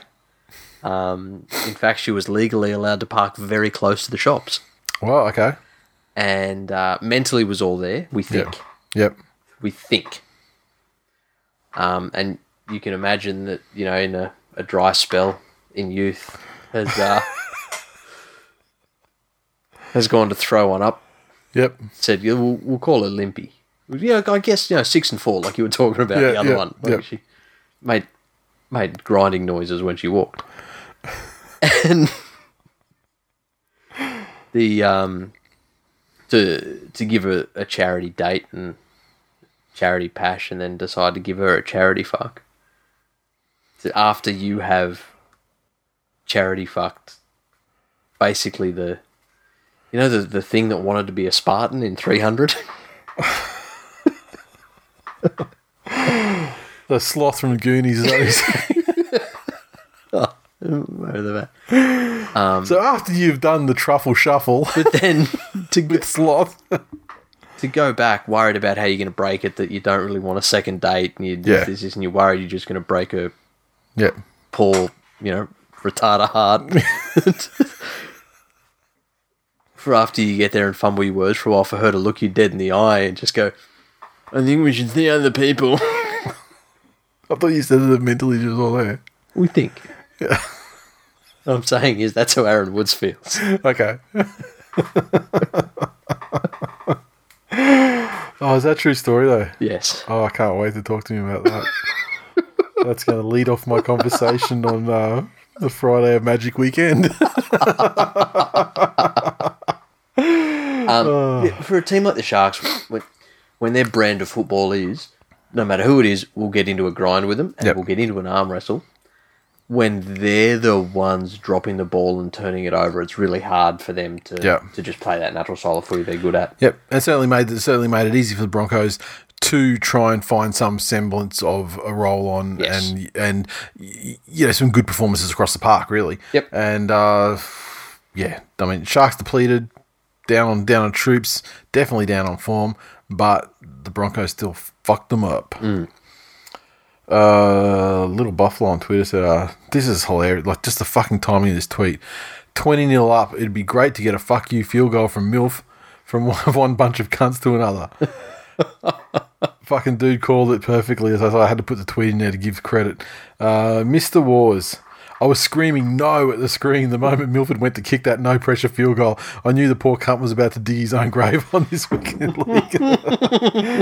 And the Magician, Shane, said, is there a better player in rugby league than Milford at the zero pressure means fuck all field goal? Surely not. Kid's a legend. It is true. Oh, he's hashtag fuck both teams, hashtag praying for Bane. The Mighty Manly Sea Eagles 24 to feed the Raiders 20 at Brookie, just under 11,000 in attendance. Manly's 24 tries to Marty Tapau, Ruben Garrick, and a double to the returning Lachlan Croker. Cherry Evans 2 of 2 conversions, Garrick with 1 and a penalty goal. The Raiders 20 tries, a double to Jack Whiten, and Chance Nickel-Klokstad with a try as well. Croker 3 of 3 conversions and a penalty goal. And I think that puts Croker, he's only like 500 odd off the point scoring, with many years ahead of him. You would suggest, being the primary goal kicker of a team that gives him 3 to 5 chances a week. Yep. Not to mention being a centre. I mean, he's not he's not shit at scoring tries either. And he continues to gun down on Barb's little mate. This is great. It's Anzac Day, and you think of brave performances, and this is just another one. Let's add another one to the list. I mean, when you're respecting like the heroes that around Anzac Day this year, like the Avengers and the Manly Sea Eagles. I can't think of anyone else off the top of my head, but another great. It was a great start from Canberra, who are a team that is in excellent form at the moment, and they just went back to back and had 2 converted tries on them within like the first 15 minutes or 15ish minutes, and to dig back to dig in, get into the grind, put a stop to all that shit to start with. And then to get some field position, mount some pressure, and then convert that pressure into points, coming into half time to make it to almost tie the game up was fantastic. And the second half, I felt like they could go on with it, but then the Cherry Evans thing happens, and like, oh well, fuck, here we go again. But they actually lifted. Croker hasn't played. I believe this game was exactly like a year and a day since his last time after having back-to-back ACLs, and for him to come back, he wasn't that great. I remember he was kind of solid when he started last season, but very early on it was like we were coming off the Blake Green era, and it was clear that he wasn't Blake Green in the sense that he wasn't really taking any pressure off Cherry Evans, and he wasn't really threatening at all. He was kind of like a running guy, but no real threat to it. He's come back fucking incredible in this game. I mean, he was running great lines. Showed definitely got a lot of confidence in the old ACLs. I mean, showing a clean pair of heels to score his first try or a 30-meter run. But then when Cherry Evans went off, and there was a reshuffle happened, he was the one that was in charge of the game management and everything like that. And he fucking took over, and he did a great job. And and he got him home against a team that had lost once this season. Yep. And not only that, a team that had done so on the basis of excellent defence, like their best defence in years. Yeah. And I mean, but they certainly showed the way. I mean, considering how down on troops they were, they definitely showed the way to beat Canberra. I mean, when they switched into, early in the second half, when they switched into just the fuck it, let's offload it and see what happens mode, and getting that second and third phase out there, and that was like gashing Canberra time after time. And I mean, there were a couple of occasions they could have scored probably another 2 tries, but through the lack of like some good cover from Canberra. One thing they do well is when a break happens, a clean line break happens, they're very good at, and Whiten is particularly, they're very good at getting back and just running, supporting players, just being a nuisance to the point where the guy has to make a decision, and they invariably elect to just hang on to the ball because there's no, the percentages are quite low. Yeah. So, it's great to see Garrett continue to improve. The no frills backline that we're forced to run with at the moment. Didn't do anything wrong. I mean, obviously the basis of everything is they're defending very well and they're scrambling very well, and just not being shit, which is massive credit to Desi. How long's Cherry out for? Look, it could be 6, could be 4. 6 and a 4 should retire. What's he done? Is it an ankle? Yeah, it was basically it was bad. It was bad though, because you see that you could see what happened there, like where Whitehead went in and just landed full. I mean, he's not a small boy, and he just landed full force on his leg, and so basically folded him at the ankle. And Cherry Evans is a player that doesn't succumb to injury a lot, and he'll play through injury, and like he played through, what was it, like a shoulder injury or something for like most, for a long fucking time, like last year, the year before. He doesn't really succumb to injury that much, so it's always very worrying when you see him actually in agony. Probably just doesn't get the social cues that people find that unnerving for somebody walking around. He walked off the field, and I was actually hopeful it wasn't too bad, but I mean, 6 weeks, that was a surgery. I think he had surgery today.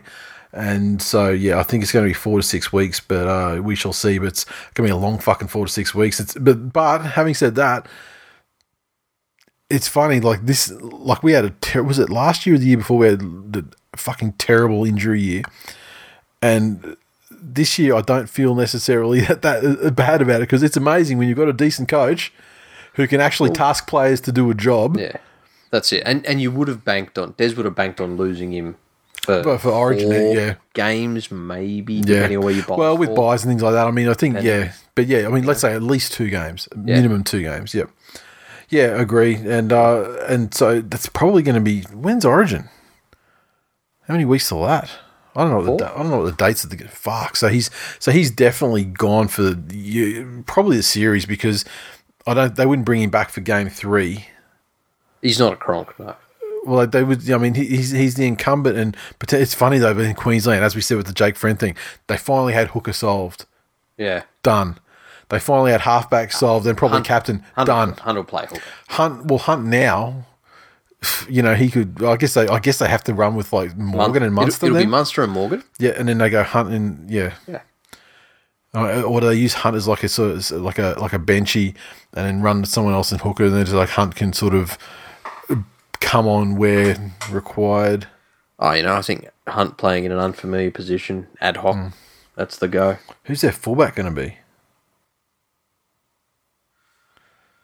Even that's gone too. Yeah, do you play Munster at fullback then? Yeah, I mean, that's how he sort of began his apprenticeship, isn't it? But in that case, then you need to find a hooker, and Andrew McCulloch he ain't cutting it. And I mean, does Corey Norman come into the equation? Fuck, he may. And if he does, unlucky Dragons.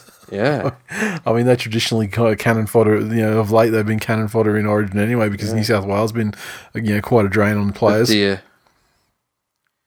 Do you go Norman and Hunt for their club? Well, it's not even really a club combination. It's 4 games. Yeah. 3 games. Yeah, by the time they get to Origin, it's only going to be, add a couple to that. Fuck it, it's Dragons. Who cares? Great. Whitewash, 2 in a row. Get in. But look, Canberra, I don't think discipline was their biggest problem in this game. I mean, they gave away a lot of penalties, and they were the kind of penalties that I would call dumb cunt penalties.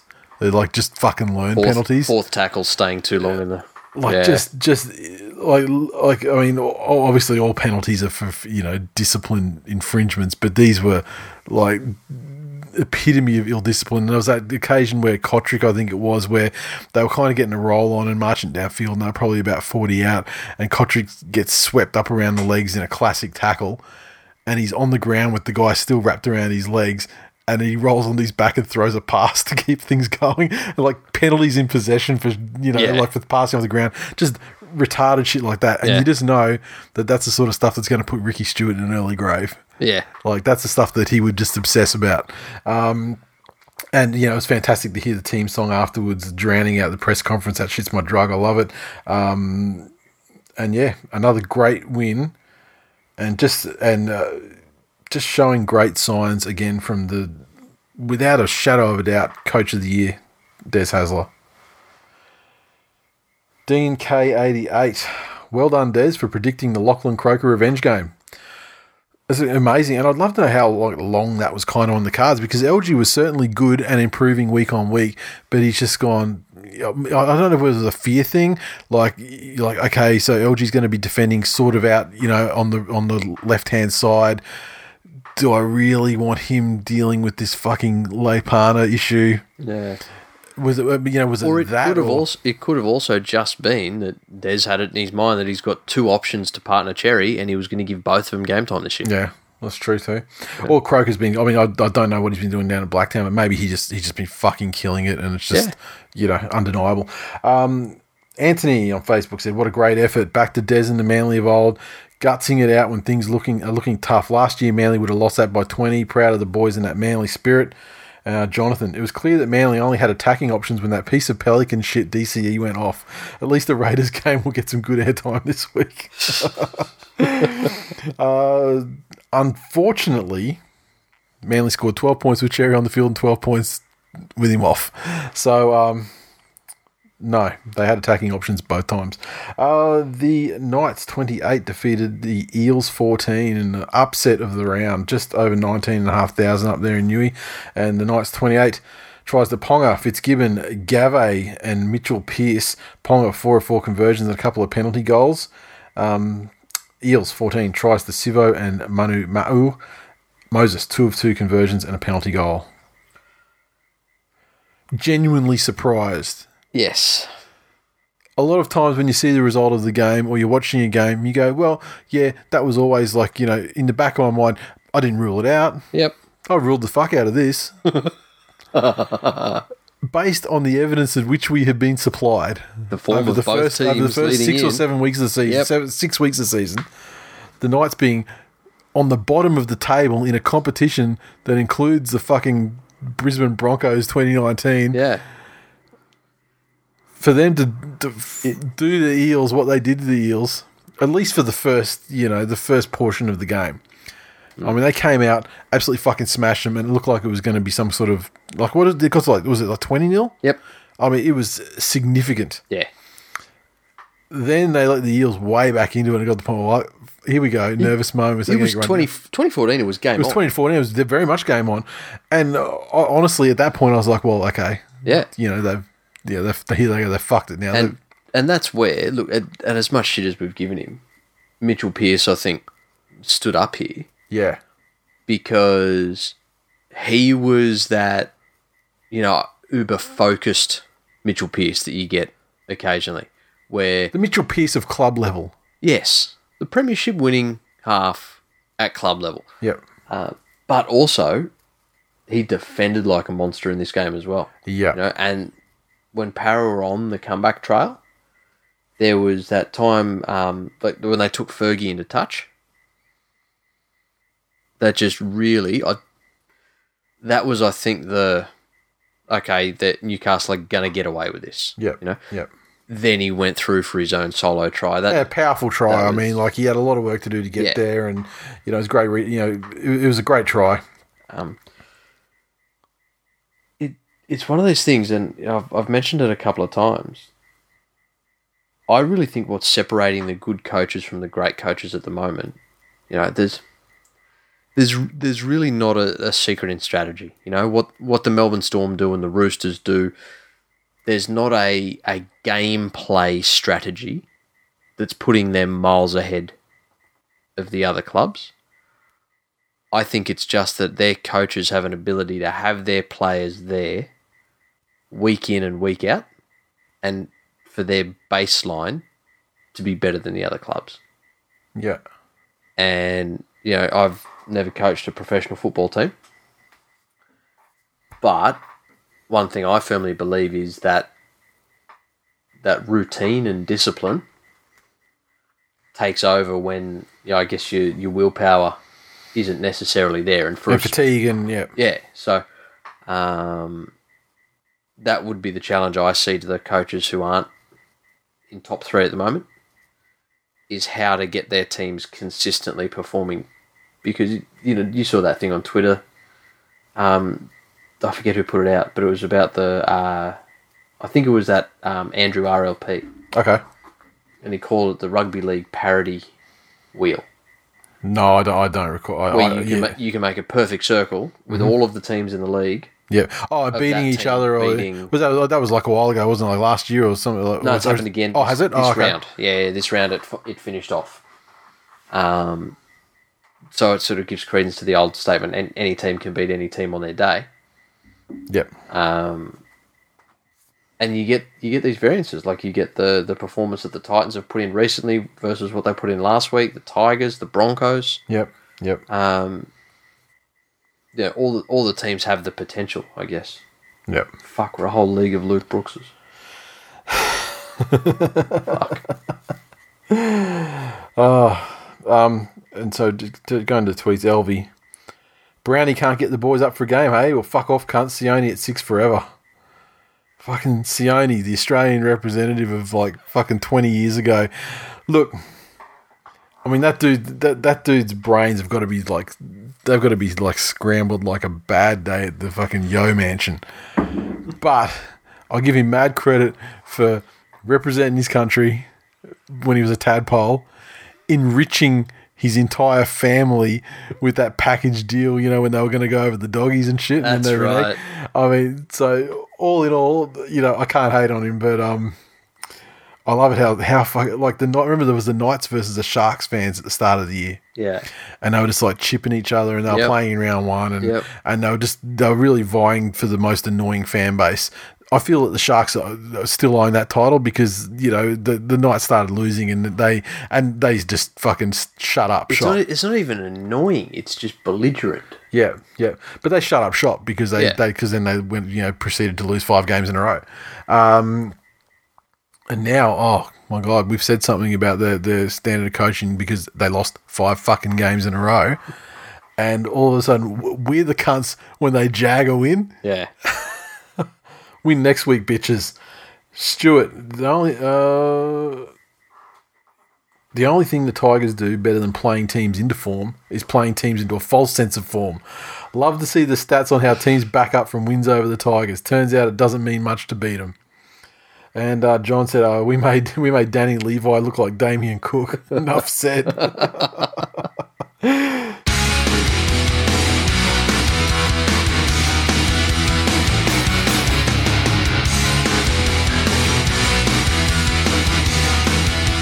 Okay, previews this week. The Thursday night match is the Rabbitohs versus the Broncos. A very big narrative game in the league for this season and this week. Wayne Bennett. I'll tell you, we just came off Slag and Brownie, last week and being called cunts for it. I'll tell you what, I'll give him mad credit because what this week has proven to me, which we already knew, but Wayne Bennett is a fucking master mental manipulator. Yes. I mean, what he has done to head fuck Seabold is nothing short of incredible. It's to the point where Seabold now, he just won't field questions that mention the word Souths, even though he's playing them this week. He'll walk out of press conferences, and apparently, privately, he is just like super fucking sensitive about anything Wayne says, whether he mentions the Broncos or Seabold. It doesn't matter what he's talking about. Everything Wayne says, he's taking it personally, like he's saying it about him. I had a conversation with some fuckwit that does that. We'll get to that in a minute. And so going back to Brownie though, I mean, the fact that Brownie fucking got Wayne so like could get him like that, it does speak to at least, there's something you can do if it's not coaching aside. I mean, you can troll a master. The game itself though, look, the Broncos, as we said, they played an understrength and out of sorts Sharks side, but they brutalised them and won very comfortably and very easily. The Rabbitohs, however, they've been going on all right. And not only that, they've been playing these games where they haven't necessarily been at the top of their game. Not at all. But they've been doing enough to win. Yep. But in not being at the top of the game, they've had to eke out these, like last week, they had to eke out these close ones where they were under, severe pressure at the end of the game. And it was a game they could have lost. So I feel the Broncos have been in this situation a couple of times as well and lost the game, a couple of golden points. So, look, I'm going to stand in Sydney. It's not at Suncorp. Have to give the edge to the Rabbits. Yeah, they don't have the Suncorp factor. I'm interested to see how the Broncos come back, and if they can, and particularly if their forwards can back up the performance of last week, and and if they do, then it looks like they're going to have a debutant half in there as well. Yep, Dearden's the one going forward that they obviously didn't want to have. Yeah. They didn't want to have him in right now, but it's a situation that's been thrust in, and I would imagine that his performance this week will be critical to their fortunes for the rest of the season, because I think he's going to be the guy going forward. This is just a feeling I get based on nothing more than a feeling. I think Wayne is, out of those two coaches, the one more likely to have a team that would want to get up for him. Yeah. Take the relationship that he's got with the English boys who are already at the club. Yep. The weight they carry with the playing group. The way he seems to have already endeared himself to people like Damien Cook. Yep. I think if motivation's needed, I think it's much easier for the Souths ones to do it for their coach than for the Broncos guy who's probably not had the smoothest entry. No. I mean, he puts on some sick tunes for him at training. But other than that, he's seems like a fairly sullen and belligerent type of character, and his press conference, it's like Ricky Stewart-esque. Yeah. Like when he's just such a sour fucking human, and he might not be like that. That might not be him, but at the moment, under siege, and he just seems like a sour human. And that's not the one. That's not the guy that inspires undying loyalty in troops. No. Yeah. No. Rabbits. Yes. Christ Almighty. The Cowboys versus the Titans. 1,300 teeth. Who fucking knows? Honestly, which Cowboys are going to turn up? Is the dressing room truly lost? Well, look, Murray Martin's got his mind period. So who are they going to play? Yeah. Okay. He's already covering. Yeah, okay, so they've got Jake Clifford and Morgan in halves. Kahu will be at fullback. Justin O'Neill with his late career revival. I cannot remember where I saw it, but he scored like 4 tries in the last 4 games or something since he's come back. But previous to that, he'd scored like 4 tries in like 230 odd, a long time, Man, the Titans just don't instill confidence in me to do anything. They don't. I think in this one there's a bunch of Origin forwards on, not necessarily on audition, but I think the guys in the Titans have more to gain by putting in some stellar performances. Yeah. I'm going to tip the Titans. It's a tough one. I mean, whichever way I fall, it's not going to be with any amount of confidence. And I'm going to say, I think the Cowboys. Okay. I don't know why, but I think that now with this hooking crisis, is Jake Granville next if he can demonstrate the ability to play rugby league? Fuck. Well, I mean, he certainly is next. If you rule a line through McCulloch as being absolutely out of it for being shit, given the state of injuries and whatnot, Jake Grant. I mean, is Uppy eligible? No, Who did he play for? He's either us or he's Kiwis, isn't he? Okay. Yeah. What did I think he was a Queenslander? Yeah, no. Titans. Yeah. I think Cowboys, but we'll see. Sharks versus Storm at Reclaim Australia Stadium. I think the Sharks. Well, let's see. What have we got here? No Moylan. No Johnson. Has Gallen been named? Because this will be the record. Gallen is named starting in 13. I would expect a training injury, track injury. Yeah. At some stage, maybe a boil. Yep. Or something to emerge later in the week, possibly an hour before the game begins. Okay. Maybe he might strain something when warming up and have to be a late omission. In which case, I think you would get see someone like Josh Dugan's in 21. It's crazy. I mean, that's a lot of tampons that they're carrying in that side, isn't it? Look, I think the Storm.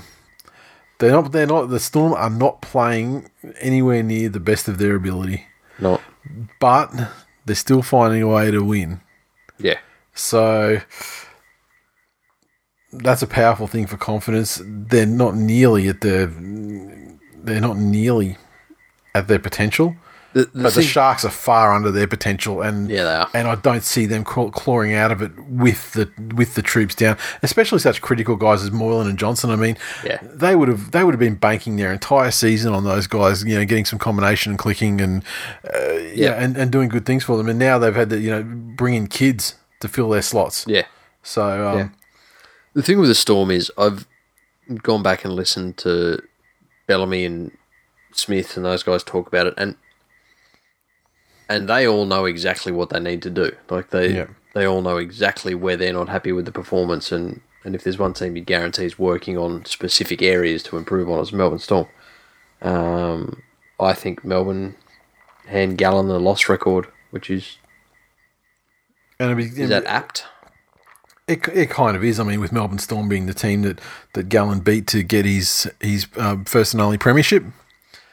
And so for them to deliver him a monumental stain on his career. Funny. I was listening to a guy give a talk about drug cheats in sports, and there's now a move in America to basically, once you're caught doping in any way, to rub you out of competitive sport forever. For what's the rationale? Because there's studies that show that you have elevated levels of performance for perhaps a decade after you stop doping. Yep. So it's not that thing where, okay, I've stopped taking the illegal shit. Now so 2 years later, I'm normal again. Yep. And all trolling of Sharks aside, no one wondered why Paul Gallen could all of a sudden play 80 minutes at prop in State of Origin. Really? And keep making those big fourth tackle fucking hit ups from 10 metres out with 3 minutes to go.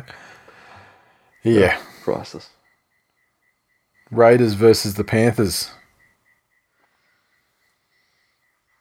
This one's going to come down to discipline, and it's going to come down to the start. If Penrith can get out there and really put some ascendancy on, like they tried to do with Souths, but then hold the ball, I think they've got the troops to get over them. But this is also one of those games where Leipana could just get fucking. It can't be Leipana though. It's Leigh Bailey at the moment because that's right. Rapana with that's right. I don't know how long. What's his situation with the ribs? Because that was the ribs. It was the ribs that Was it 2 weeks? Is it 2? Is it? Yeah. Well, I don't know. he's not in this week, and he's not named as a as a potential. Okay. Fuck. Forgot about that. Well, that's good. But having said that, I mean, Raiders side's still strong. Yeah. All the key pieces are in place. And I think that they will to get reamed this week. I expect a more disciplined showing from them, just in the general, getting the general bullshit out of their game. And, they're going to want to turn around immediately and get back on the winning track to show that they're serious. Look, the Panthers, they just need to put together more than half a game. I mean, they've the last 2 weeks, they've had half a good, maybe even more against the Sharks. I mean, now I look at the context of the way that the Sharks played against the Broncos and think, well, fuck, how good was that half that they dominated the Sharks? I mean, Brisbane did too.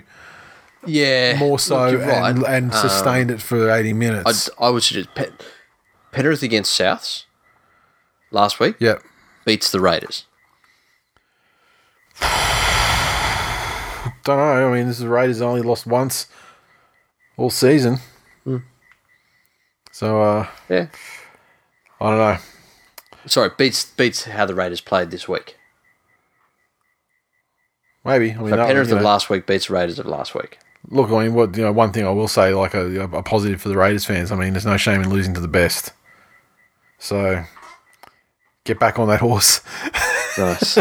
And we shall see. It'll be good to see how the Panthers go, though. I mean, it'll give a bit of context. The Doggies take on the mighty Manly Seagulls at Brookie, and Manly, it's almost like they just want to write new history about how many wins can a team get with how bad a backline can get on paper. And this week with Tafua succumbing to some sort of injury, calf or something, I think it was, I can't remember, and DCE with the aforementioned ankle injury. We've got Fanua Blake's come back in the side after suspension, but the backline, well, LG comes back at the obviously with DCE out. Croker retains his spot in the 6, and we get the debut of Abbas Miski, the first and only, I believe, international in our lineup, in our back line at the moment, as a Lebanese international. So, look, apparently he's a beast. He's been playing like a beast in Reggie's.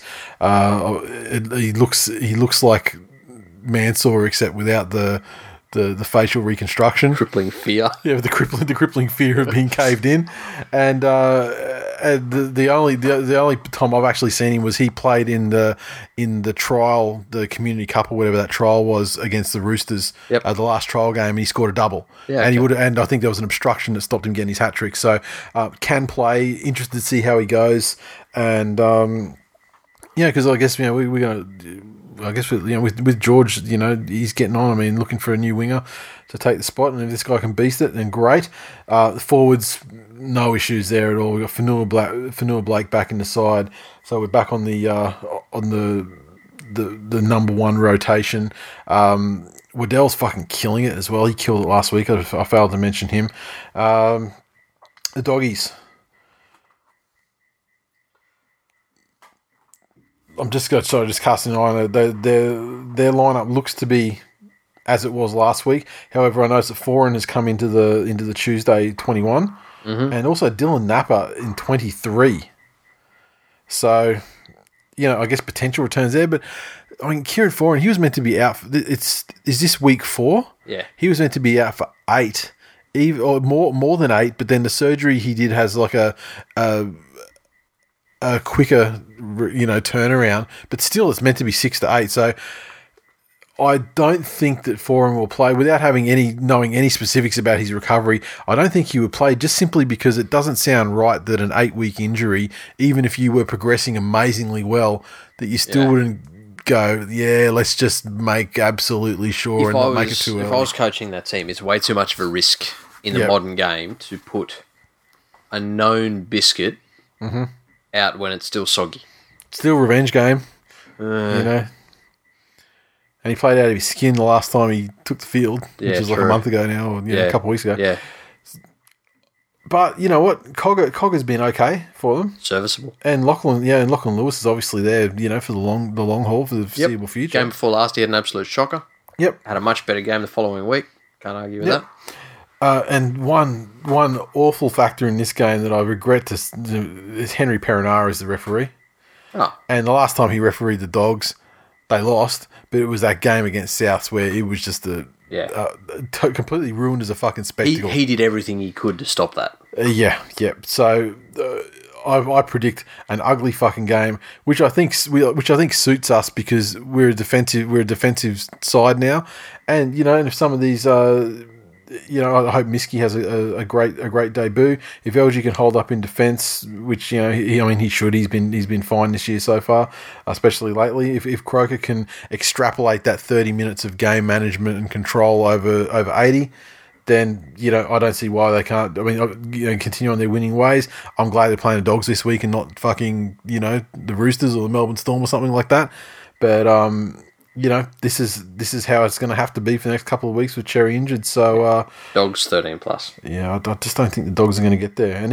But if the Dogs do get smashed in this game, holy fuck, they need to go away and they need to understand and know the back line that they've lost to, and forever grab a wooden spoon and bash it up their ass to desensitize them to what's going to happen to them at the end of the season. The Roosters take on the Tigers. SCG. Look, the Roosters are trundling along very well at the moment, as you would expect from a side that is almost completely representative from top to bottom. Yes. The Tigers, great job coming back in their unopposed training session against the Titans. Certainly would give them some confidence, and certainly more so would have erased some of the sting from the absolute flogging that they took the week before against at the hands of the Eels. Benji in the side. Look, I don't really give a fuck about the comings and goings. So I just feel like the Roosters are travelling far too well at this stage. Unheaded. Yep. And I don't think the West Tigers are the team to fucking take it to them. The Roosters at the moment know and understand full well their attacking capabilities across the park. Mm-hmm. And they know full well when to go to each of them. Mm-hmm. It all of a sudden Tupu's an attacking weapon again. Yep. They've got a couple of years off. They've got Teddy. They do have that sort of middle third of the game fade where they've been letting teams back in. Yep. I think they could let the Tigers in and even let the Tigers in front, and then that late game surge that they have would be enough for them to come back over the top. Yeah, I feel like Tigers are a hard team to come back over the top of if they get their heads in front, sort of 20 to go. Yeah. But Penrith would say otherwise. Yeah. But, I think I've got no reason to tip against the Roosters here. No, not at all. No chance. And, it's just like the top to bottom. They've got the cattle, but not only that, they're fucking playing fantastically well at this early stage in the season. Mm. The Warriors take on the Knights in New Zealand, Mount Smart Stadium. Green in the side. Tuivasa-Sheck in the side. Fusatua back in the side. So that'll take Tohu Harris out of the halves and into the second row. I think last week maintains his spot in the lineup. Adam Blair benched, which we last week heard was on the cards. Yep. The Knights. It is Connor Watson's in there. So okay, so look. Great lineup. Every lineup change for the Warriors is super positive and strengthens them. Particularly Blake Green strengthens their general play and game management tremendously. Yes. Have the Knights turned it around enough? I think last week would have given the Warriors a lot of confidence. Yep. And then with the players of the calibre they have coming back into the side, home ground advantage, Yeah, I can't go against the Warriors here. And with the inability of Browning to get his side up for a game, Yes. Warriors by 13 plus. Correct. The Eels take on the Dragons at Wankbest Stadium. I saw a thing today from a US publication, I can't remember what it was, or it might have been like an MMA site, and they were saying like the UFC are coming back down to Australia, and there's good because the interim middleweight title is held by a Nigerian guy that's lived in New Zealand for ages, and the actual middleweight title is held by an Australian. They'll go, okay, we're going to do a big fight. It's going to be the biggest fight for the UFC because actual, literal, like legitimate title fight featuring an Australian and New Zealand. So it's it's the first Australian champion, blah blah blah, and it's going to be at the stadium. It's in Sydney, and it's going to be on fucking grand final day. Oh, really? So UFC's generally for US TV, they kind of start about 9 or 10 in the morning, and run through to if all the fights went to a decision, it might go till 2. So it doesn't actually affect the grand final itself because, we play it obviously at 7 p.m. or whenever it is. But same day, and you think that would be at least a financial drain on. There are people who would make the decision of which one they're going to go to, But in the press thing I saw, it was like it's going to be on October 6th at West Bank Stadium. Which is not as good as Wankbest, but it's in the ballpark. The Gaza Strip. Yeah, we're going to do it on the Gaza Strip. The Eels, I don't know what the fuck think of the Eels at the moment. I mean, there hasn't been a lot of changes in there. This is just literally inconsistent performance week on week from this side. And just when who was that team a couple of years ago? Was that the Dogs that 3 years ago? 1-1 lost, 1-1. Yeah. It was just good week, shit week, good week, shit week. Yep. Yeah. And that's the Eels this time. I mean, they're doing the good week at a higher level than the Dogs were, but Dragons, on the other hand.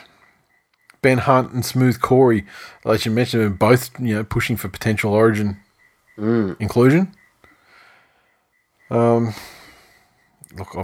I feel the Dragons have been building over the last couple of weeks. Last 5 weeks, their form's been pretty good.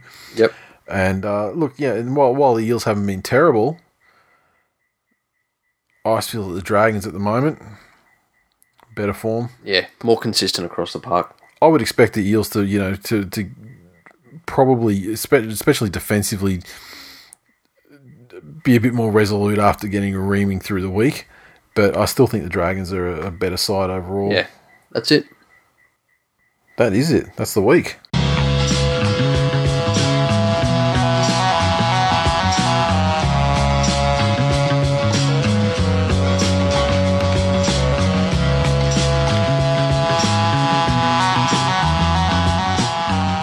Mailbag this week did something different and sort of threw it to the Facebook group and said, is there anything you want us to talk about? And got some comments in there that we'll go through. Yana said that this week proves that the rugby league guys are truly cunts, giving Tigers, Broncos and Knights fans hopes that their season is still alive. Clevo said, I want to hear about the real dad versus stepdad war of 2019 / cousin rooting. Explain. Oh, well, Glenn rang me last night to take you to task. No, just to have a chat. And he said, I think his exact quote was, I get the impression that you and that other fuckwit don't think I listen to the show.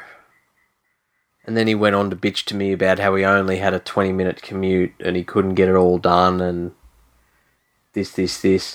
And I was thinking that it was a couple of weeks ago when we just called him, we alluded to the fact that he looks like a thumb with two thumbs. Yeah. Yeah, and I said something about that. Yeah, I said something about a thumb, but yeah. See, I'll get that call next week because he hasn't listened to it yet. He'll listen to that episode. And so I'm thinking, because there was something that we legitimately said, this will test to see if Real Dad listens to the show. Yes. Right?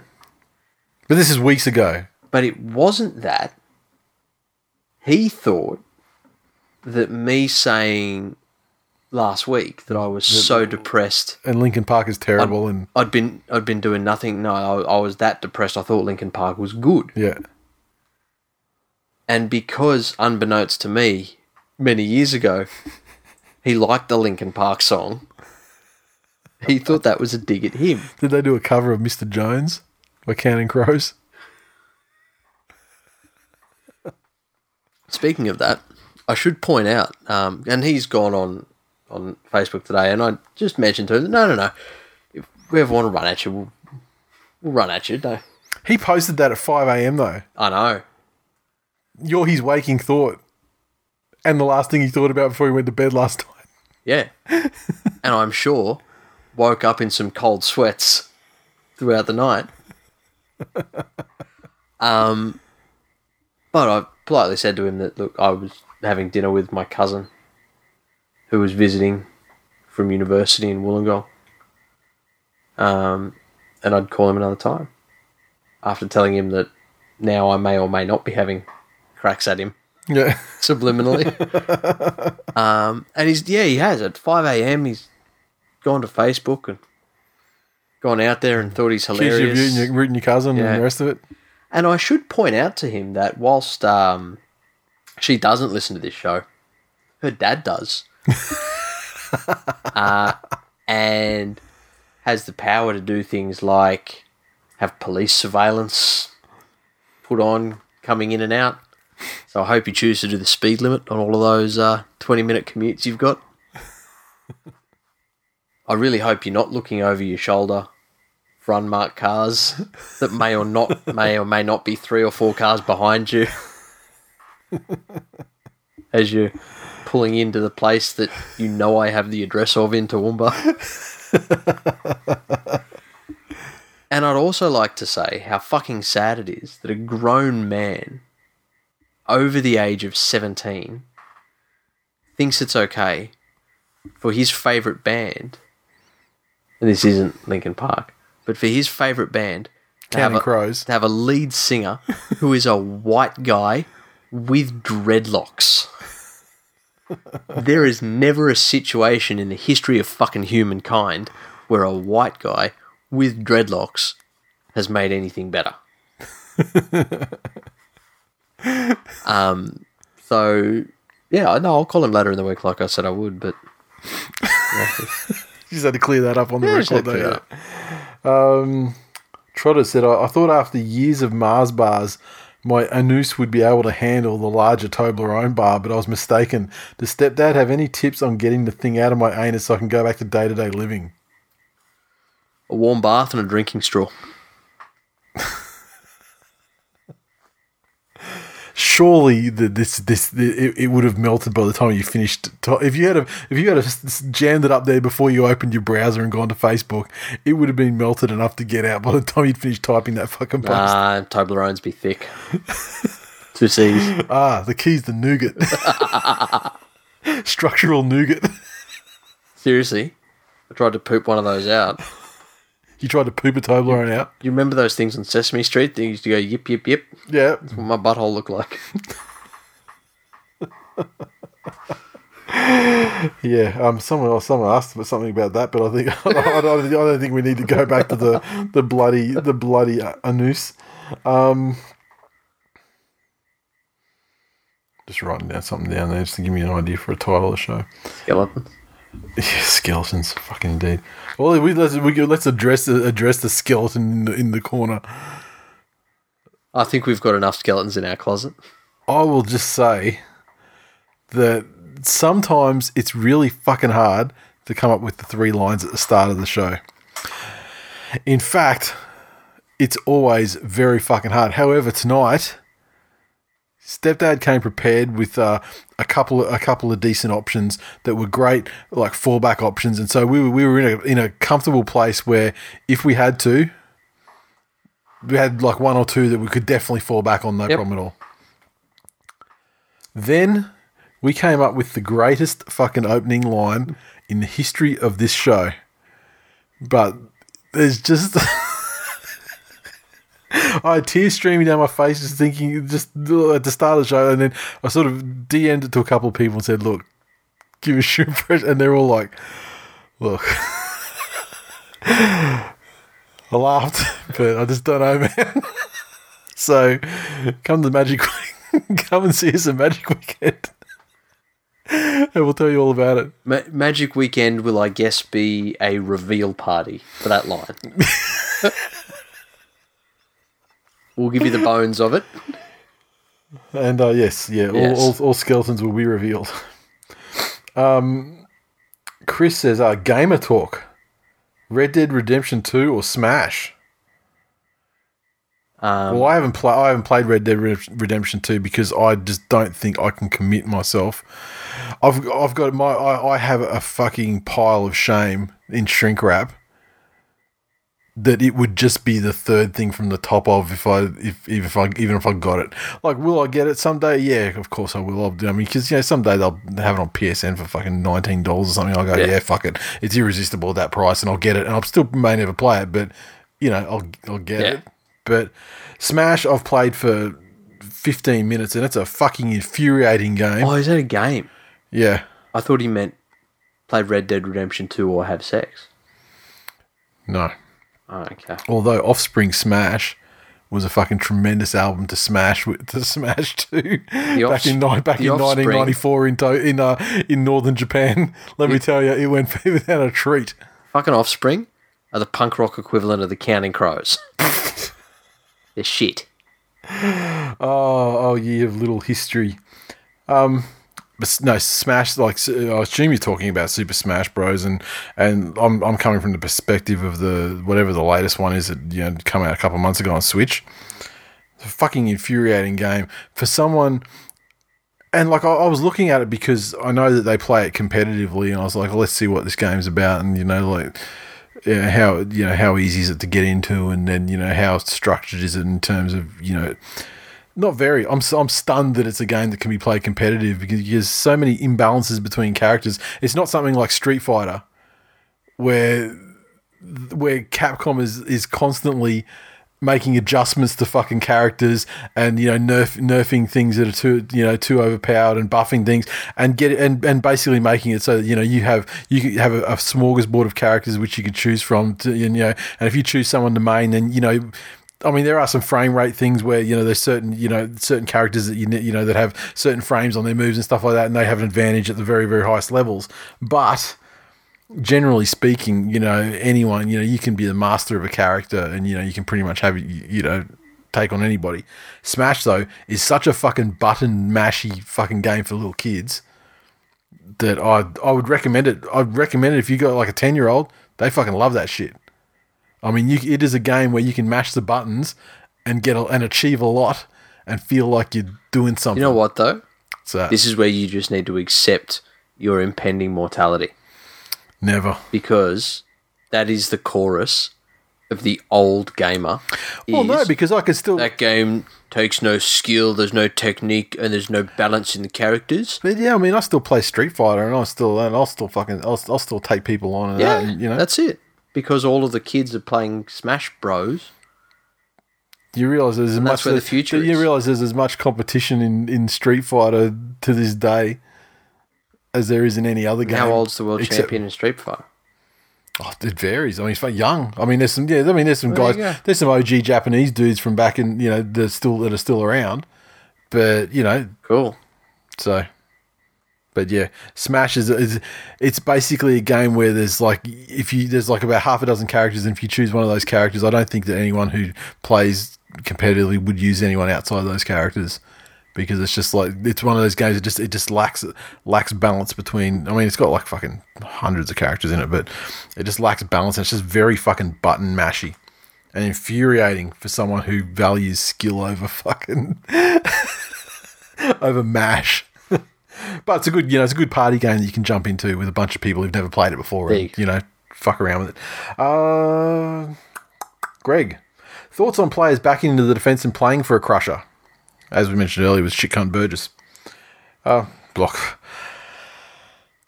I don't believe I'm with you. I'm with you. But I'm yet to fully subscribe to the view that it's just some sort of intentional, repeated tactic. I think it is in situations like where Burgess did it, because any other stage of any other game, you're hitting the line, you're getting your knees and you're looking for a quick play of the ball. And turning around and fucking crabbing into the defensive line does not give you that. But it's gamesmanship. It's all it is. But the only counterpoint to that is Brent Kite won a Clive Churchill medal in 2008, and that was his shit too, remember? Yeah, but that was also, a much different time with penalties. Yeah. The crusher didn't exist back then. Yeah, probably true. Jordan said, Mrs. is trying to make the bub a Storm supporter from the moment it arrives. Is this enough to file for divorce and gain full custody of the kid? Yes.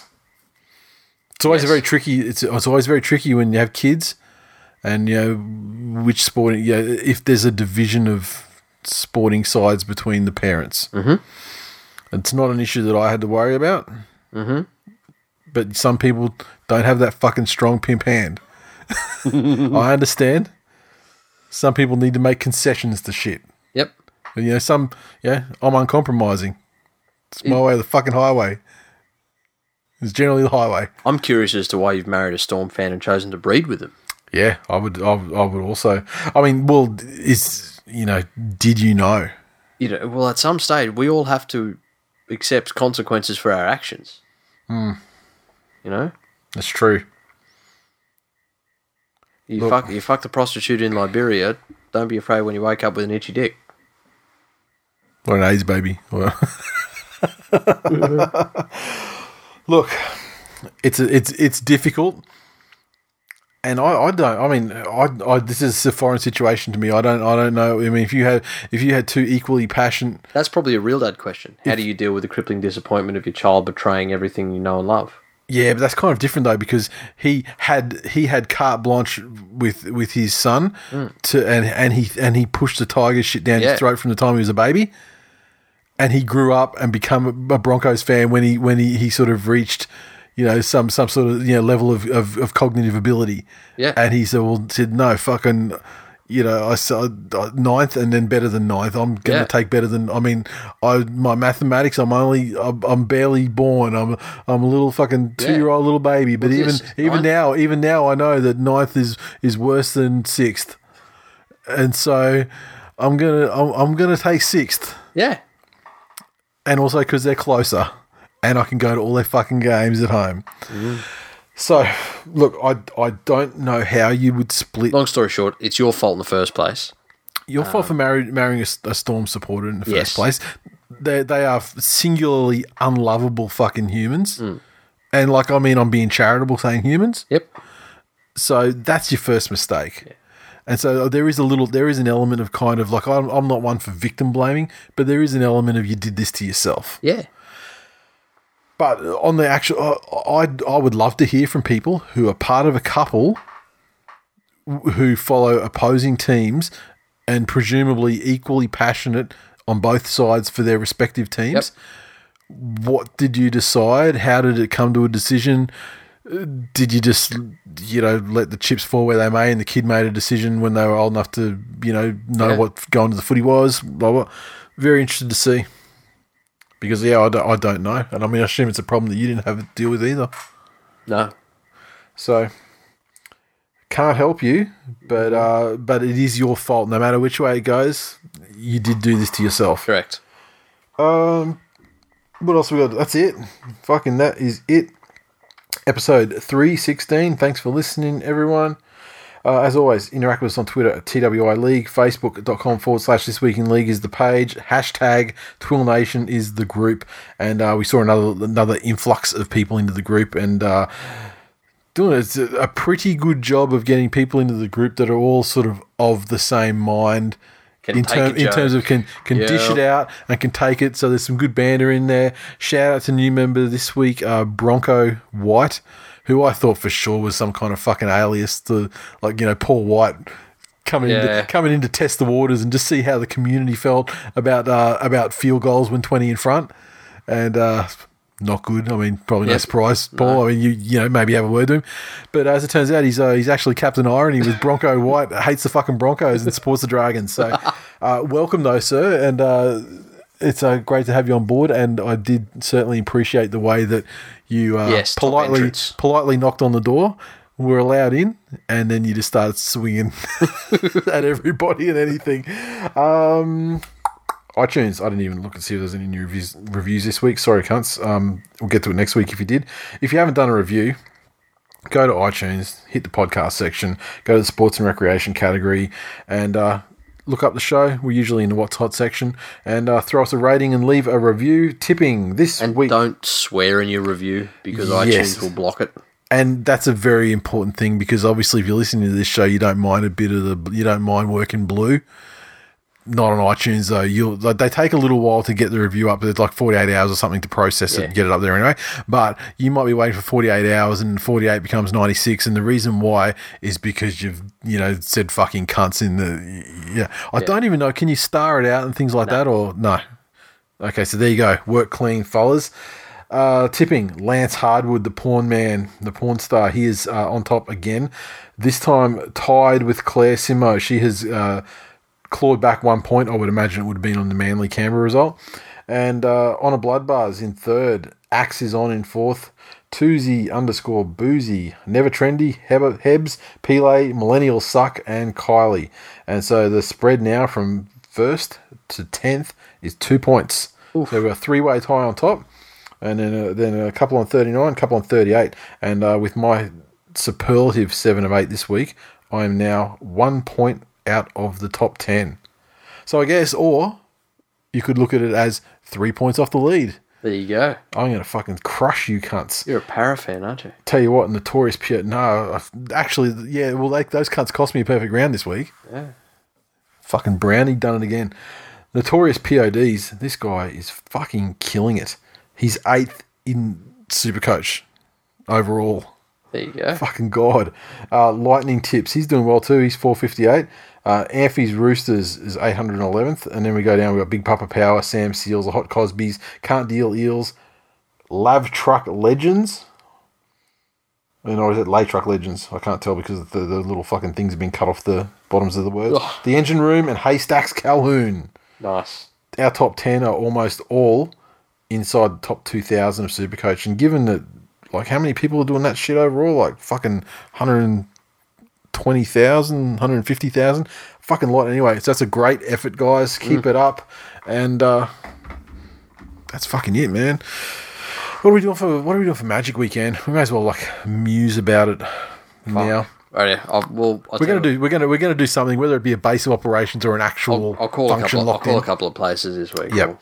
Yep. Otherwise, what we will do is we will settle on a base of operations for the weekend. Yeah, they'll just be there. And we'll be there when we're around, and if we're not at the ground or whatever, and people can go there and meet other people. Yep. Boom. All right, that's it. See you next week.